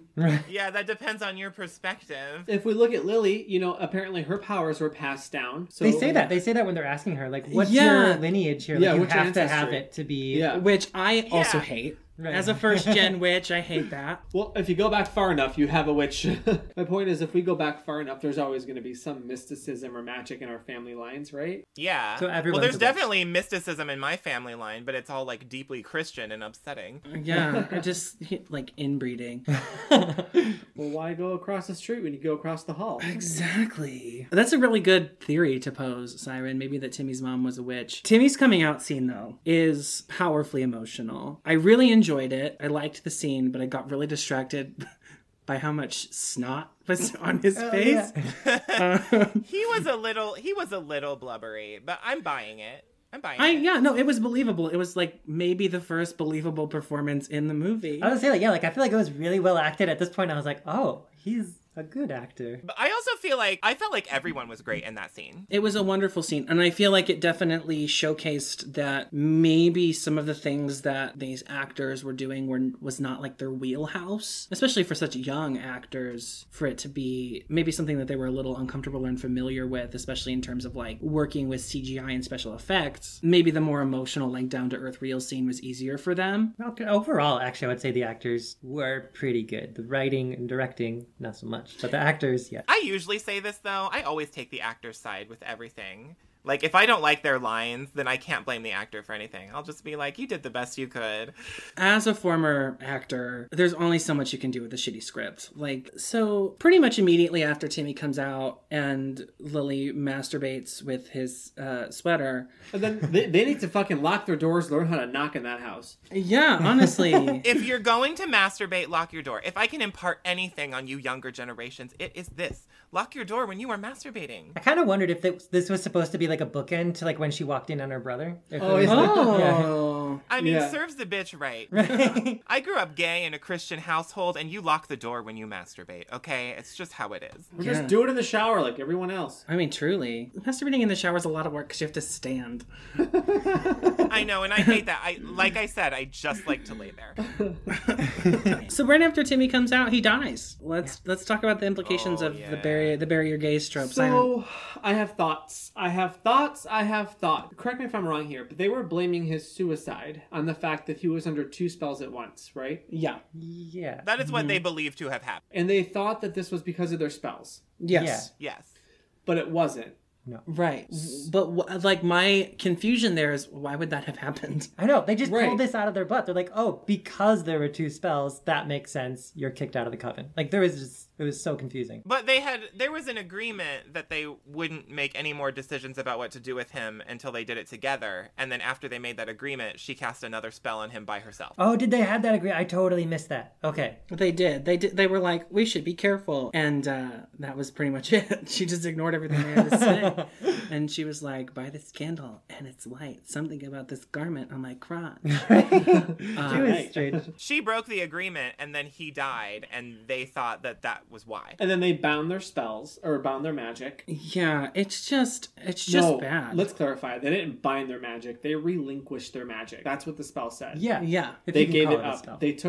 They chopped off a part of themselves and threw it out there. Which is the stupidest thing. And then they just brought it back. Yeah, without even showing how. So yeah, that was a little confusing for me. Like, how did they unbind themselves? If they could just unbind themselves, then what was even the point of doing it? It was an honor code. Yeah, I know. They just returned the ribbon to the Crafts Michaels store. And, you know. That's what the craft means. It's Michael's. Yeah, it's Michael's Crafts. I Oh my didn't God. know. Yeah, that's how I've always done it, particularly in the sticker aisle. I think like at some point the movie just kind of turns into the end of a Charmed episode and they kind of give up. Oh my God. It really does. Actually, I can pinpoint exactly when it happens, and it's so clear that that's what they were doing. But I kind of want to talk about Timmy first a little bit more. Yeah, let's talk a little bit more about Timmy. Siren, you have thoughts about Timmy, and I also have thoughts about Timmy. I want to get into the bury your gays trope and how I think this movie kind of subverts it a little bit. But I also just want to talk about how, so while Timmy is being killed, that is when creepy sleepwalking Isaiah wanders into Lily's room. And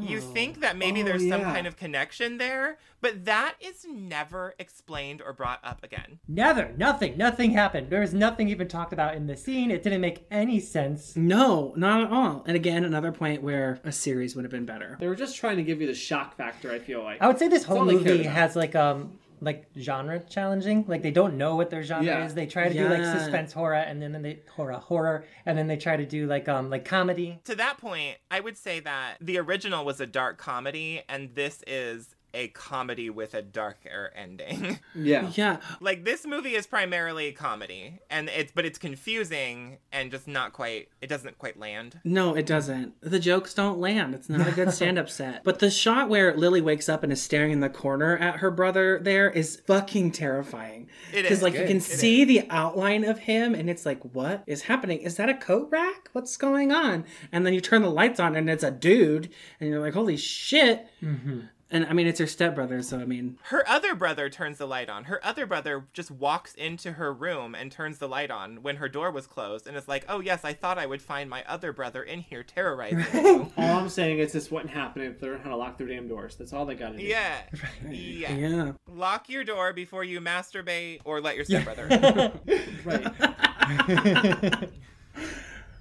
So now that that's out of the way, we obviously, so Phoenix and I in episodes that we haven't even put out yet have been grappling with the bury your gays trope and then the unbury your gays kind of thing happening now. So that's been on our minds a lot lately. So what do we think about the fact that it's a bisexual man who gets killed off? Off screen, too. Off screen, yes. Like, what do we think about that in the terms of killing off, like, queer characters? I mean, I don't know.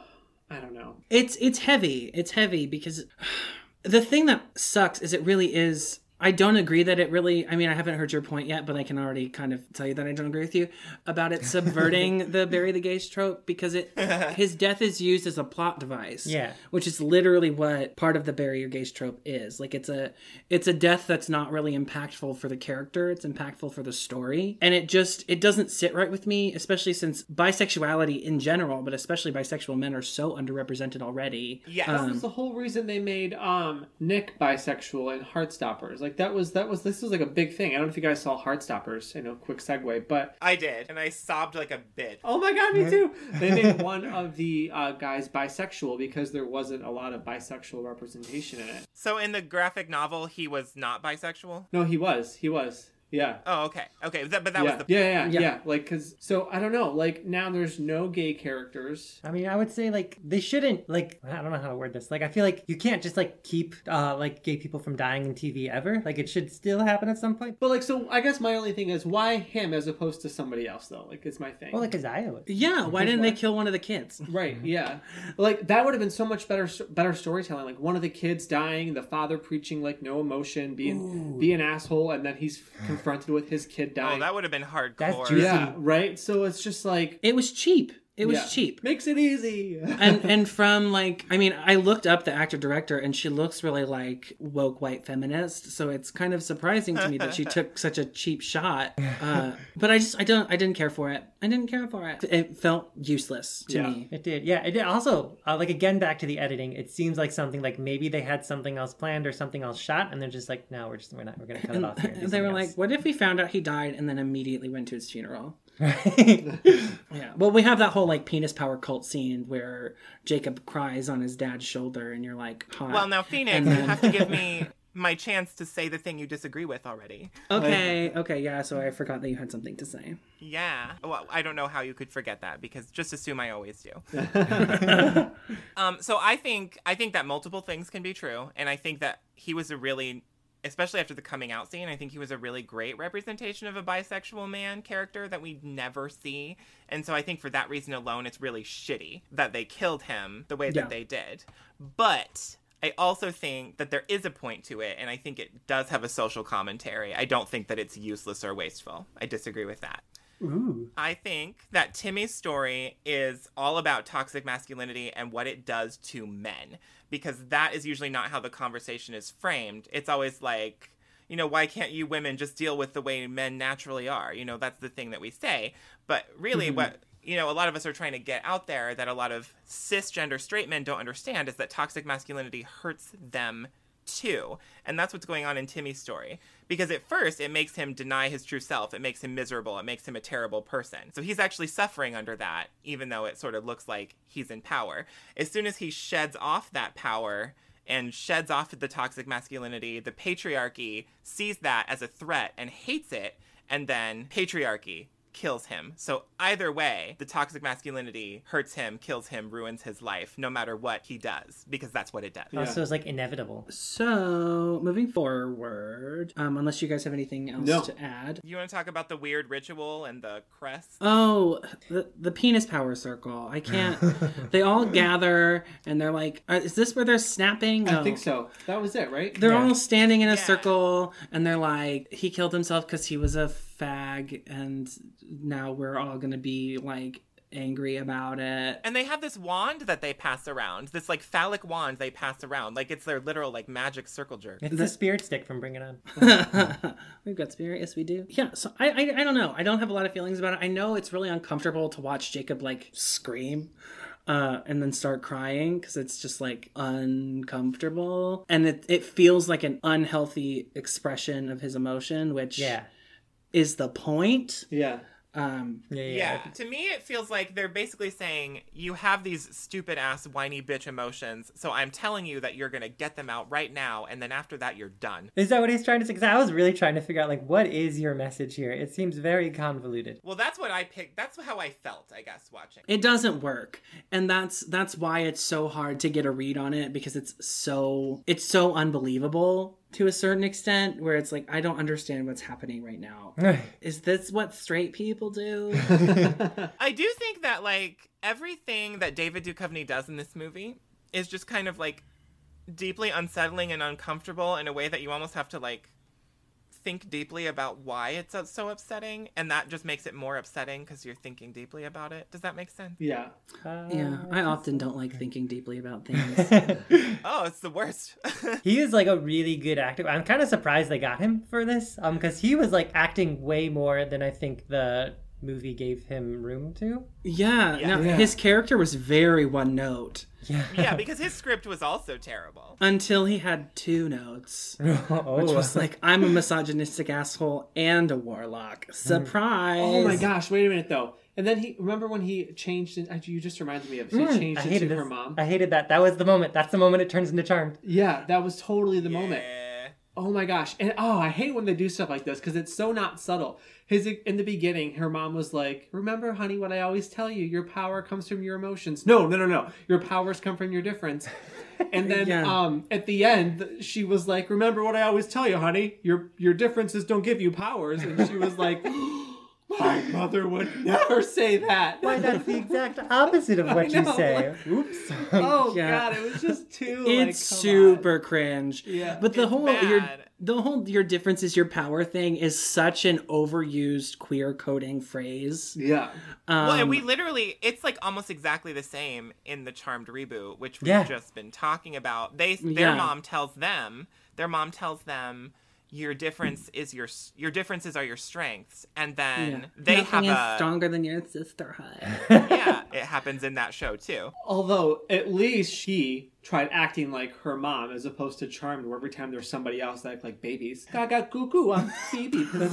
Oh my God, Alyssa Milano trying to pretend to be anything. Paige, like 2 episodes after they introduced the character. That's a whole thing. I have a big Paige gripe got on me that. hooked on suckers. I mean, you're totally right. This is the point when it turns into a Charmed episode. Even the effects were very 1998 Charmed. Like, it looked like a terrible morph. It was. And did you notice that the morph had a cutaway where it flashed back to Lily's face? Yeah. And I saw that they were blurring out the background the whole time so they don't have to worry about like the green screen or anything. Yeah, it was just not good. This movie's edited so poorly. Yeah. So poorly. There are so many points where I'm like watching and I'm like, I would do that differently. And like, I mean, that's me all the time with everything that I watch ever. So before we get into the final SmackDown, can we talk about the family crests? So first of all, I want to bitch about this because this was almost as hard to see as the used condom. I am like on the edge of my bed, like trying to pause the movie in the right spot to get a good look at the crests, which was really irritating to me. And every time they're on screen, they're in very low lighting. The entire scene where Adam explains the crest to Lily, they are both holding it and looking at it, and the viewer can't see it. It's not in the shot, just like the fucking condom. So what the fuck was that? So anyway, so I finally did get the screen paused so I could look at them. Oh, wait, I found a picture of it. Yeah. Is this it? That is one of them, yes. Yeah. Oh, it's a knife and some horny snakes. That does look very... It's the sun, the So chalice, and the knife. In your picture, it looks like a sun. There's a sun on one side, a chalice on the other, and then an athame running down the middle. So I had a different interpretation of the circle. Oh, okay. What did you see? So it could be a sun. For me, it looked like there is a knife running going down the middle, and I thought that the two smaller symbols were a goblet and a coin. Oh, maybe. Oh, it might be a coin. And so I had it also, it could be a sun because there's all these like rays of light kind of stylized into the whole thing, but they appear to be coming off everything. So in my head, the circle was a coin. So then these three symbols are enveloped in a snake or snakes. So I was thinking that obviously our giant knife is just a representation of a penis, right? Like this is like phallic, male power, male privilege. And the two other symbols are the things that are less than them that they control, which is the coin, money, and the goblet, women. Ooh, I like that. Okay. Oh. That's interesting. That's deep. Yes, and the snakes around them are kind of representing the whole system of patriarchy that this situation exists in. I like I can that. see that. Oh. The snakes too are very like they seem like the caduceus too, like that Hermes's staff, staff, with like the yeah. two snakes around it. Which is What is it called? the caduceus. What did you call it? Wait, is that what it is? The Yeah. caduceus? Yeah. That's my new favorite word. Caducci. Phoenix, you're a caduceus. And you're a bitch. So that's the one crest. There's actually three crests, and the one in the middle of the wall is stylized so that the snake heads are on the top and their tails aren't visible on the bottom. So the snakes literally make the same shape as the Wiccan horned god symbol. Oh. Oh. Oh, Yeah. that's interesting. And then they have this knife, coin, and cup thing in the middle of them. So to me, it's a very like patriarchal symbol. Like Yeah. the snakes protect their masculinity. The snake is their belief that men own women, basically, and then they own the women and the money, and that's their whole thing. Oh, so like this whole movie then kind of boils down to just really being about the triple goddess versus the horned one. Or the quadruple goddess in this case. Right, the banana goddess and The banana goddess. The elemental goddesses versus the patriarchy. There is another interesting thing here because this movie focuses a lot on earth, air, fire, water. All four elements are represented in this crest because, so you can go back and forth about what the dagger represents, but in a lot of tarot decks, the dagger represents air, the coin represents earth, the goblet represents water, and snakes are often seen as kind of an extension of dragons or salamanders representing fire. Yeah, it was also thought too that like some of the elementalists, like fire was always kind of seen as the outcast. It was the only thing that wasn't like naturally occurring, whereas earth was earth, air was just there, water is already there. So a lot of times too, like if you look at a pre-modern manifestations of the elements, fire often gets kind of given the boot for that. Land, sky, and sea, and like Celtic. So even if you set the fire aspect aside, you still have like the three main elements yeah, there. fire was always like the divine element versus the other ones which were the earthly Yeah. elements. So like with that in there, like Adam, all of this kind of like Christianity stuff, they could be saying like fire is the God one. And the other Yeah, ones which are makes saying, sense though, because everything has like like rays of light radiating off it in the crest here. Oh, wow. Yeah. How very astute the two of you are. A very stupid I am, yes. I was gonna say that too. Well, that's deep. No, we couldn't even see it in the movie. So like, No, we garnered so much from something that we could not even see. And I have to wonder how much effort and thought went into that prop just so it could like not even be prominently displayed. oh right, the real Right. victim is like the product designer. This really pisses me off. The crest does show up in Lily's dream visions, but it flashes so quickly that I could literally not even pause it on time to look at it. But it is in there. So the binding of each other is stupid.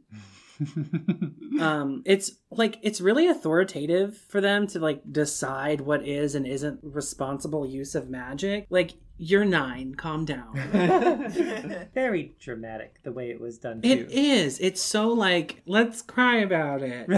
It was very much like forced so that the plot can move forward to the next point. But like Yeah. they could have done something else. They could have done something else. Well, I agree that it was for the plot to move forward, but I think they did that as like an echo. It was just another echo of the original. Yeah. Oh yeah. I bind you, Nancy. From doing Yeah. Oh, that was so I was so inspired watching that show. Like in the original, she was sitting on her balcony, the sun was blowing across her face, she had her magical box out, and she was just binding the photo while chanting. Do you know how many spells I modeled after that? I would sit on our deck like an idiot, like, oh, I'm Sarah. Raise your hand if you've ever done that spell. Right, no kidding. Absolutely, I have done exactly that several times. This is like a lot. Yeah. Several times I've done exactly that spell, and it's worked pretty well. Yeah, the aesthetic was a little bit better, I feel like, in the original craft than here where they're just sitting on a bed. Yeah. And she was like, oh God, I bought so much ribbon for this. So there is something I pulled out that I thought was interesting of the binding spell. So one of them says, what's the number one rule of the craft? And I'm thinking that they're going to say some harm none bullshit, But apparently the number one rule of the craft is very specific. If a witch is a danger to herself or others, she will be bound. That is the number one rule of the craft. Where was this read? Never. What book? If it was the number one rule, they would have brought it up at another time. Like there was nothing that even set this up, and they just all kind of accepted it in this movie. Yeah, it's not, you know why? It's because it's a bad movie. Oh, okay. Burn. That line was bad. Yeah, that line is not good. It's really bad. So I lost where we were. Oh, we're talking about The Binding, and Lourdes has her literally one line, the only thing that she says in the whole movie. She says agreed. That's it. Agreed. Like here's my summary of Lourdes. She is trans twice. She agrees. She wants to be telepathic, and I think that's all she said. Oh no, at some point, she's the one who says, we're not going to hex him, we're going to make him a better person. Oh, that's right. And this movie was like they really marketed this movie as having a trans character and then did nothing with the trans character. Yeah. Can we get into that? Because I read an article during the making of the film that she was going to be specifically a trans Latina character and that she would also bring some brujeria influence into the movie. I read an article that stated this. That did not fucking happen. It feels like that could have also been a Charmed article. No. Yeah. It did not fucking happen. And I promise you this article was about the craft legacy, although they in fact did do that in the Charmed reboot, so good on that. But Yes, they I did. was also promised that in this movie, and I did not get it. So what the fuck? Yeah, I didn't know that. So we find out that Lily is adopted, and it's heavily implied that she's the child of rape, which is not great. Oh, it's so bad. It's So somebody raped Nancy, right? Yeah, that's how, I mean, That's that's such a trauma. that's the only like way that could have happened to Nancy still being in an institution, I would assume. It's definitely, you have to like read between the lines on it, but if you hear her say that her mom is a counselor, her mom met Nancy at a crisis center, her mom adopted Nancy's baby because Nancy had trauma.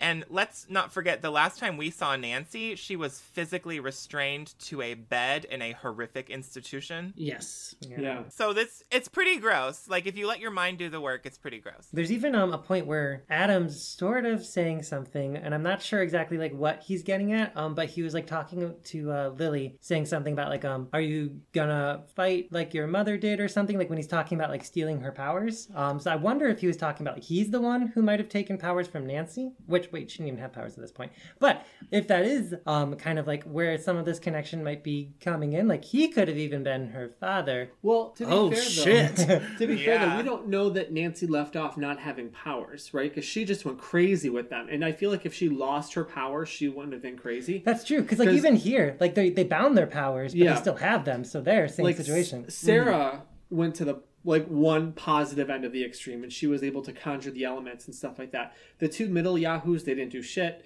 and then Nancy was like the complete opposite end. So it doesn't necessarily suggest a lack of powers. Yeah. Yeah. Well, I was under the impression that Nancy didn't lose her powers, that they were bound, because Sarah does the spell again. The big reveal of the movie is that Adam is an evil, evil man witch and a shapeshifter, apparently, and that he killed Timmy because he was making his son a homo, and he wants Lily's power. That's a sum up. That's the movie. That's it. That's the movie. Yeah, that's the gist of it. He also, he said that it was the Coven's fault that Timmy was a big homo, even though Timmy totally porked his son before Lily even got there. So, Yeah. just saying. He and Isaiah were butt buddies long before he Well, got we all know that being Yeah. gay is a choice, people. Yes, obviously. I was kidding. Well, listen, if I had the choice, I would be gay 100 times Right, over. seriously. Because being straight sounds It awful. sounds terrible. Pregnancy. Yeah, I literally choose to be gay once every couple of months. It's like a renewal subscription. Yes. Yeah. It's like, yes, I would like to renew my Netflix subscription and my gay card. Thank you. So let's talk about this video game character showdown that they have at the end, where Adam takes Lily out to the woods to murder her. Can we talk about real quick one piece of editing, probably the only piece of editing in this movie that is good? Sure. And it is when Adam punches Lily in the face and then it flashes to a KO video screen that the other Oh, girls yeah. are Oh playing. yeah. That was funny. That was good. That Yeah. was funny. Clever. Yeah. That was good. I didn't even notice that. I must have just been like Yeah. so off my radar, being like, that can't be something that's done. I on thought that was purpose. pretty clever. Yeah. Yeah, no, like I said, I watched it 3 times in the past week. Like every time it strikes me. But yeah, wait, this vanquishing at the end was totally charmed. Yeah. Very much. Oh, absolutely. Yeah. No, it's like literally they like to have to get him in position and then they're like, okay, everybody has to say this poem at the same time for this to work. And then he's like screaming, he's on fire, and it's Also, all just fine. run away. Yeah. Like- It's like, just go. Just leave. But I mean, it works out in the end, I guess. They set Adam on fire. And, And they murder. They They someone. murder a man, and it's all They fine. straight up fucking kill him. Yeah. And it's like super light. I'm fine with it.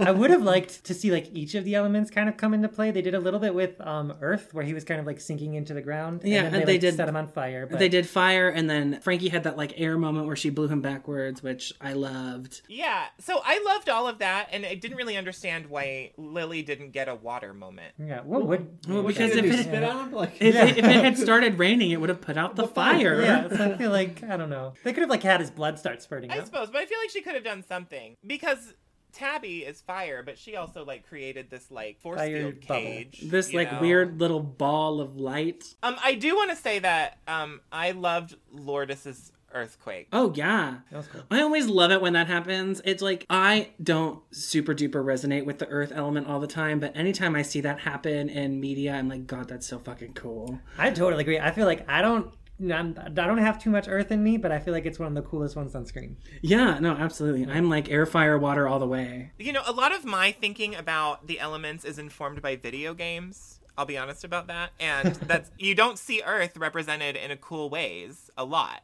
You usually don't, and it can be one of the most destructive elements. It really can. I think Earth is one of the most underrated ones, which is funny because it's the one that we usually connect with the most in our magic, like the landscape and stuff like that. Oh, yeah, I guess the spirits of the landscape too. but Yeah. That's, yeah. I don't know what element they would be. Spirit? I feel like what would have made it better is if they were chanting something other than their element name. Like, what do Yeah. you want the element to do here? Yeah. Like like, you yeah. could say like fire, burn that bitch, Yeah.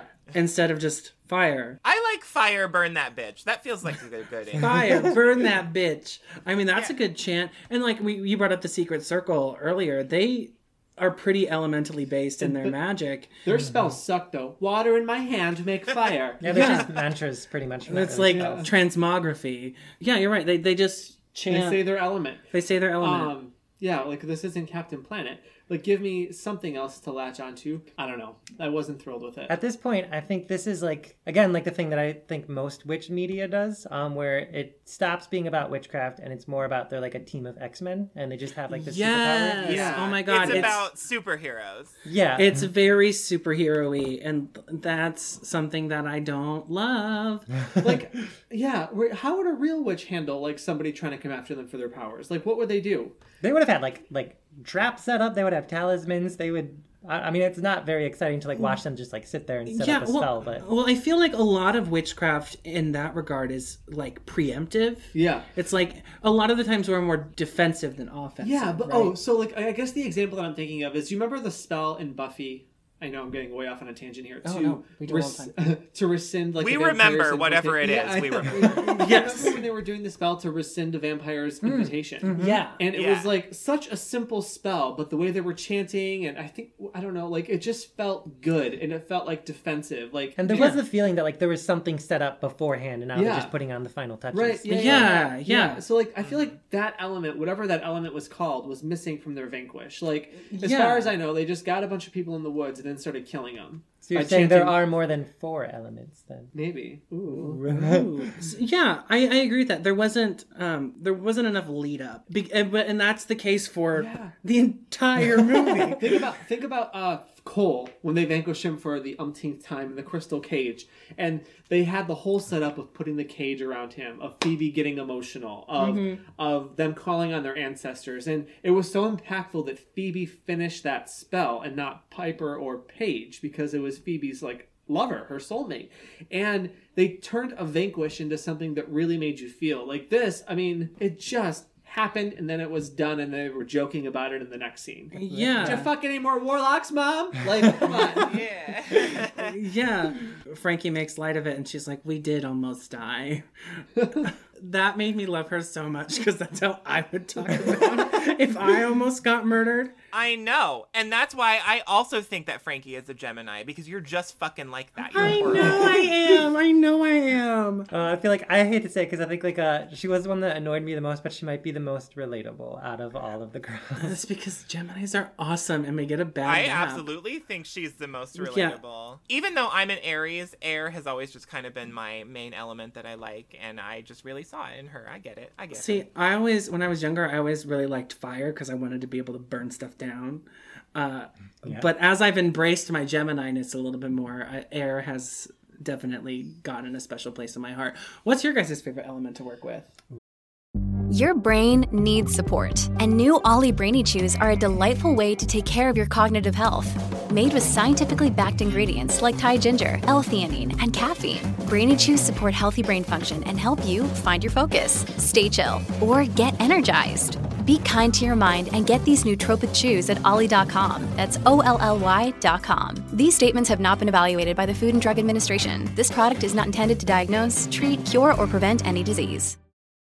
I would probably say fire, or I would say earth. I would like as a superpower or in magic. Yes. I feel like as a superpower, I would love air because I think like there's a lot of like. I was going to say movement that with flying. superpowers too. Yeah. Yeah. But with magic, it's fire and earth for me. Magic, it's fire. I do like fire. I also really like fire. I obviously work with all of them, but I've gotten a lot more into water lately, especially because I go to the beach so often. So I've really been into like connecting with water spirits, and I'm like, let's play mermaids. I think water for me, but for superpowerness, also air because tornadoes. Yeah. Oh, yeah. I mean, you could really do everything with air. Yeah. Earth though, I feel. Now I'm getting confused because I feel like, as a superpower, I'm sticking with air. In magic, it might be between fire and earth. Solid. Siren, what about you? Yeah, see, I really have to say air for both of those, because I think of superpowers, I think of like flight and wind and telekinesis and seeing the future and stuff like that, and I love all of that. But when I think of like my real magic, it's like being a historian and reading and theory and communicating and chanting and wrapping my head around concepts. So that's my kind of witchcraft. It's all very, to be annoying, I would say cerebral. Yeah. Very scholarly. I feel like I'm the same way with that though. Like, oh my god, I love me a good book. Like, it's so hot. I'm such a book like what do they call it? It sounds dirty, but it's not a bibliophile. A bibliophile. You're gonna get paper cuts that way. Paper. That's not. I'm not a bibliosexual. What do you think I am? Practice safe flipping. Right. So I kind of love that we got back to this like superpower sort of place, because I want to know what you guys think about something that I think about all the time. It's kind of a central thesis of our show, I guess. So we talk about witches as superheroes a lot. Because that's what's going on in pop culture right now for the most part. So even though when you see a witch as superhero kind of media, you're not seeing an accurate portrayal of witchcraft, and that can be very annoying to us because it's so important to us. Yeah. But on the flip side, what do you guys think about the fact that the witch used to be the archetype of the villain, and now the witch is the archetype of the hero? I have thoughts on this. So I don't necessarily like the fact that, okay, first of all, I think the witch is the villain. 9 times out of 10, the witch was often misunderstood, right? Like, Wicked did a great job of this. People treated her like shit. I'd be pissed off and evil too. Like, fuck y'all. I don't know. I think there's something to be said about the outcast and not necessarily the villain, but just the one that isn't in the flow of everyday society. Yeah, I would say like the witch is the anti-hero, I think would be my favorite. Yeah. The witch isn't... So, okay. Really piece of lame folklore here for a second, but in the old days when we're looking at village witches, not every village, I mean, there wasn't like witch after witch after witch in all of these villages. You had one witch per village usually, right? And that It was all you could afford. 2 witches in this economy? No kidding. Well, there was like either the witch was laying a curse on someone, at the employ of someone else, and in which case the witch was seen as evil, or she was healing, in which case the witch was seen as good and the hero. So I like the stories more that view the witch as like the good and the bad, like Maleficent. Kinda, yeah. Like they're not the hero, but they're not the antagonist either. Yeah, They're I just like kind that. of like there. I think like a lot of stuff that kind of came in like the 90s from witches, trying to see them as like all good guys was kind of like a desperate rebranding. Like the Satanic Panic, and they're like, oh no, witches aren't like that. We have Wicca. We're all love and light. So then they're trying to like really steer towards the other direction and be like, they're Glinda, the good witch, is all we have. And now we're kind of going in the middle where witches are now kind of like they have the ability to be gray. I mean, as much as it sucks, and I don't agree with all of like the dogma and theology, we owe Wicca a lot for our ability to practice the way that we do now, for being so like in the public eye and for influencing media in the way that it did. Especially like we talk about Charmed primarily on the show. Charmed was a really big influence in the way in like the public perception of witchcraft. Yeah, but that was all influence based off of like people like Raymond Buckland coming to America and bringing with him Wicca and stuff like that. Like people forget that Wicca is a more or less modern construction. Like 1950s is what we're talking about here. What about the 1,000 years of witch history before that? I promise you they weren't casting a circle, sticking a dagger in a chalice and invoking the goddess, right? Like, what were they doing? And I feel like that's the piece that, we tend to not see represented in movies anymore. I mean, and even like as modern witches who are pretty educated, we don't fully know the answers to the question you just asked about our own history. Yeah, I mean, there's lots of speculation. And I mean, you said this in one of the workshops that I came to, like talking about the enjoining spell that you did. This archetype of the first witch. Like we don't know who that was. We don't know how that came about. We don't know who the first person to use that word was. Yeah. Like who was the first person that looked at this herb and this chant go together to create this? Like what did that look like?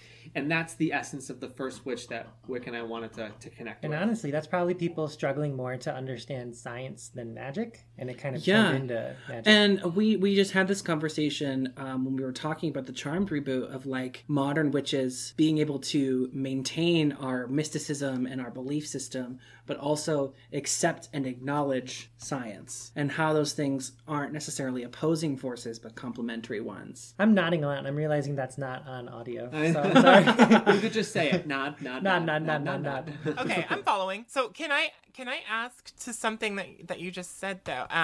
So you're talking about the morally ambiguous witch who is not either hero or villain.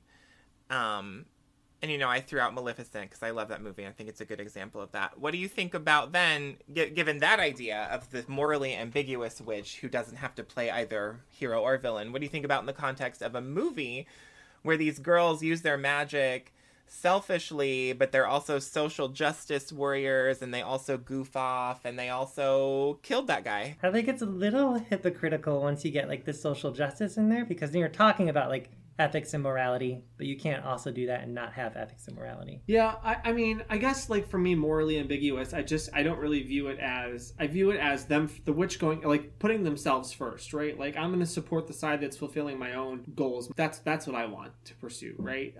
It's not always the path of righteousness. It's not always the path of I am holier than thou. It's the path of I need to live, I need to survive, I need to get shit done. Like it's the operative side of the craft as opposed to the high and mighty enlightened side of it. And that's what I love. Yeah, I like that. I'd love to see that That's in a movie. well said. Yeah. I like that. But actually, Salem was great I know. at that. Like where like when you go to a witch, like in Charmed they did this. Every time you would go to the Charmed ones before season 8, you knew you were going to get magical help, right? Before season 8. Or killed. Or killed. Or killed. But like imagine if you went to the witch asking for help, but you always knew going into it that there was going to be a price. Like that is the type of witch I want to see in the movies. Ooh, like Rumpelstiltskin from Once Upon a Time. Kinda. Magic has a price, dearie. I just have some unanswered questions, and I sort of want to know what all your unanswered questions are. So what the fuck happened with the brothers? Nothing. Yep. Nothing. They got more character development than Lourdes, some of them, but we have no ending for them whatsoever. They're just gone. Foster care. Theoretically, like they all still live in the same house. But like what happens to Adam's cult? Like, what do they do with him gone? Are they all as powerful as him, or what happens there? I mean, like, I gotta feel like the mom, too, like, why did she move, right? Like, did she not think through to get the house in her name or anything like that before she decided to schlep across the country with her daughter? Like, and this is the first time she met him, too? No, she just, like, she completely put her life in his hands. Oh, hell to the no. Yeah, absolutely not. No. Also, Mom seems super happy. We were just told that she like was tied up and like abducted, basically, but she's just kind of like, tra-la-la, I'm driving my car, I'm in a good mood, Yeah. and it's okay that you joked about this guy who just abused me. Yeah, she's like, sorry that my boyfriend almost killed you, honey. Let's go camping. I really can't tell if there's like this was the day after that vanquish or if this was like a month later. It seems like it's kind of hard to judge the time. Yeah. There's no concept of time in this movie. Well, it's kind of like the Charmed ones. They don't have any concept of what day of the week it is. That's because Piper's always freezing time. What happens to the brothers? Why does Lily stay in town with her new coven? And if so, how can she justify... How does her and her mother justify staying in that town when they live in the house of the man that she murdered? And she was duped into coming there, but we're just going to stay because you made friends? Yeah, I think a lot of this was not as easy peasy of a wrap up as they tried to make it seem. None of it was an easy wrap up for me. None of it. No. So wait, they didn't. Lily didn't stay behind. They moved away, right? It's That's the unclear. Unclear. Well, they said goodbye at the end. Well, she was going to visit Nancy. Yeah, no, she's gonna come back and see them again after she visits her Good. mom. Okay, I always thought they were moving away because I was like, okay, well, you made this big deal about not being able to do magic without 4 people, so now what? Yeah, she just meant goodbye for now. Oh, okay, gotcha. Goodbye for now. Like, You're left with the gist. You're left with the gist that the coven is staying together. At least that's how I felt about it. Yeah. Do we have any final thoughts? What are your final thoughts, Wick? I didn't like it. I didn't. I didn't like it. What about you, Blake? I wasn't like a huge fan of it, but it's good like background TV. Like if I just want to throw something on and catch every couple of minutes of it because something, I would put it on. But I think it made me too angry for that. am I just gonna go home and be like, oh my god, we gotta watch the Craft Legacy every week? Nah. My final thought is that it would have worked better as a series. I think it would have had more potential storytelling wise if it had been told over a period of time rather than in like an hour and 30 minutes. It had more potential than what it came out with. I feel like if it wasn't connected to the craft and it was just its own thing, I think it would have done so much better. I can agree with that too. Yeah. Well, like I said at the beginning, I'm just as surprised as anyone to know that I came in here liking this movie. So, this movie was released on Amazon on Halloween, the year it came out, and my coven watched it together after our ritual, and we were massively disappointed, all of us. We were like, what the fuck was this bullshit? So when you guys wanted to do the movie, I also thought I was going to be reading it for filth, but I don't know, something about the past 3 times I've watched it, it just really activated all these like film studies parts of my brain, and I've so enjoyed thinking about it. I'm not going to sit here and say it's like a good movie and it couldn't have been better, because it could have been a million times better. I just find that there are many more aspects of it that I enjoyed than I thought. Like I said, it wasn't the worst thing I've ever seen, but there's the worst thing I've ever seen, and then there's the Craft Legacy. While it's not up there with the great movies, it's definitely not as great as The Craft. It's no Devil Wears Prada. It's a fun witchcraft movie that has a lot of social theory in it to think about, and that's what I enjoy. If I were gonna rate this movie, oh god, I would give it 4 banana seals.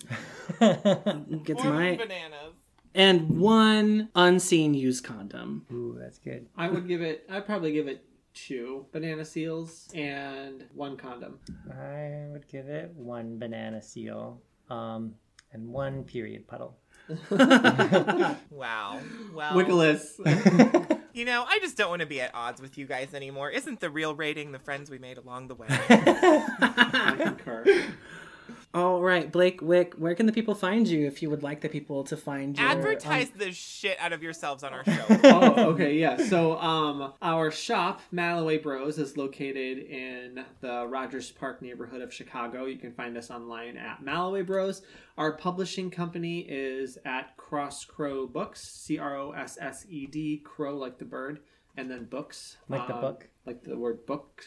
Little bibliophile. Yeah, and then you can find us at any one of those places. Yeah, we have Instagram also, Malloway Bros on Instagram, Cross Crow Books on Instagram. Okay. Yep. And then Facebook too. Yeah. Oh, you can follow me at Siren Spectacular on Instagram and Twitter, Siren Spectacular Non-Binary Meme Witch on Facebook, or you can watch my coven's YouTube channel, Millennial Incantations. You can follow me on Instagram at Phoenix Arcana Lightwood. You can follow me on Twitter at Phoenix Arcana _ or you can follow the pod at WBRcast on all social media platforms. If you have a question or something you'd like to hear us talk about, please send us an email at witchbyreview@gmail.com.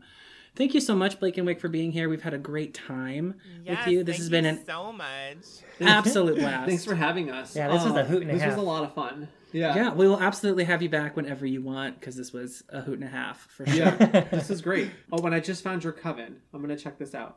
Oh, the videos are fun. That's actually how Siren and I met. Oh, really? Oh, cool. Yeah. Yeah, Phoenix is my first and only fan. Oh, not OnlyFans. I mean, not OnlyFans. Hey, what you do in your free time. No, Siren's failed YouTube career was the basis for this show. Yeah. Beautiful. Yes, what a lovely way to put it. All right, all you secondary characters. Until next time. Keep on witching. And bitchin'. Bye. Are you a good witch or a bad witch?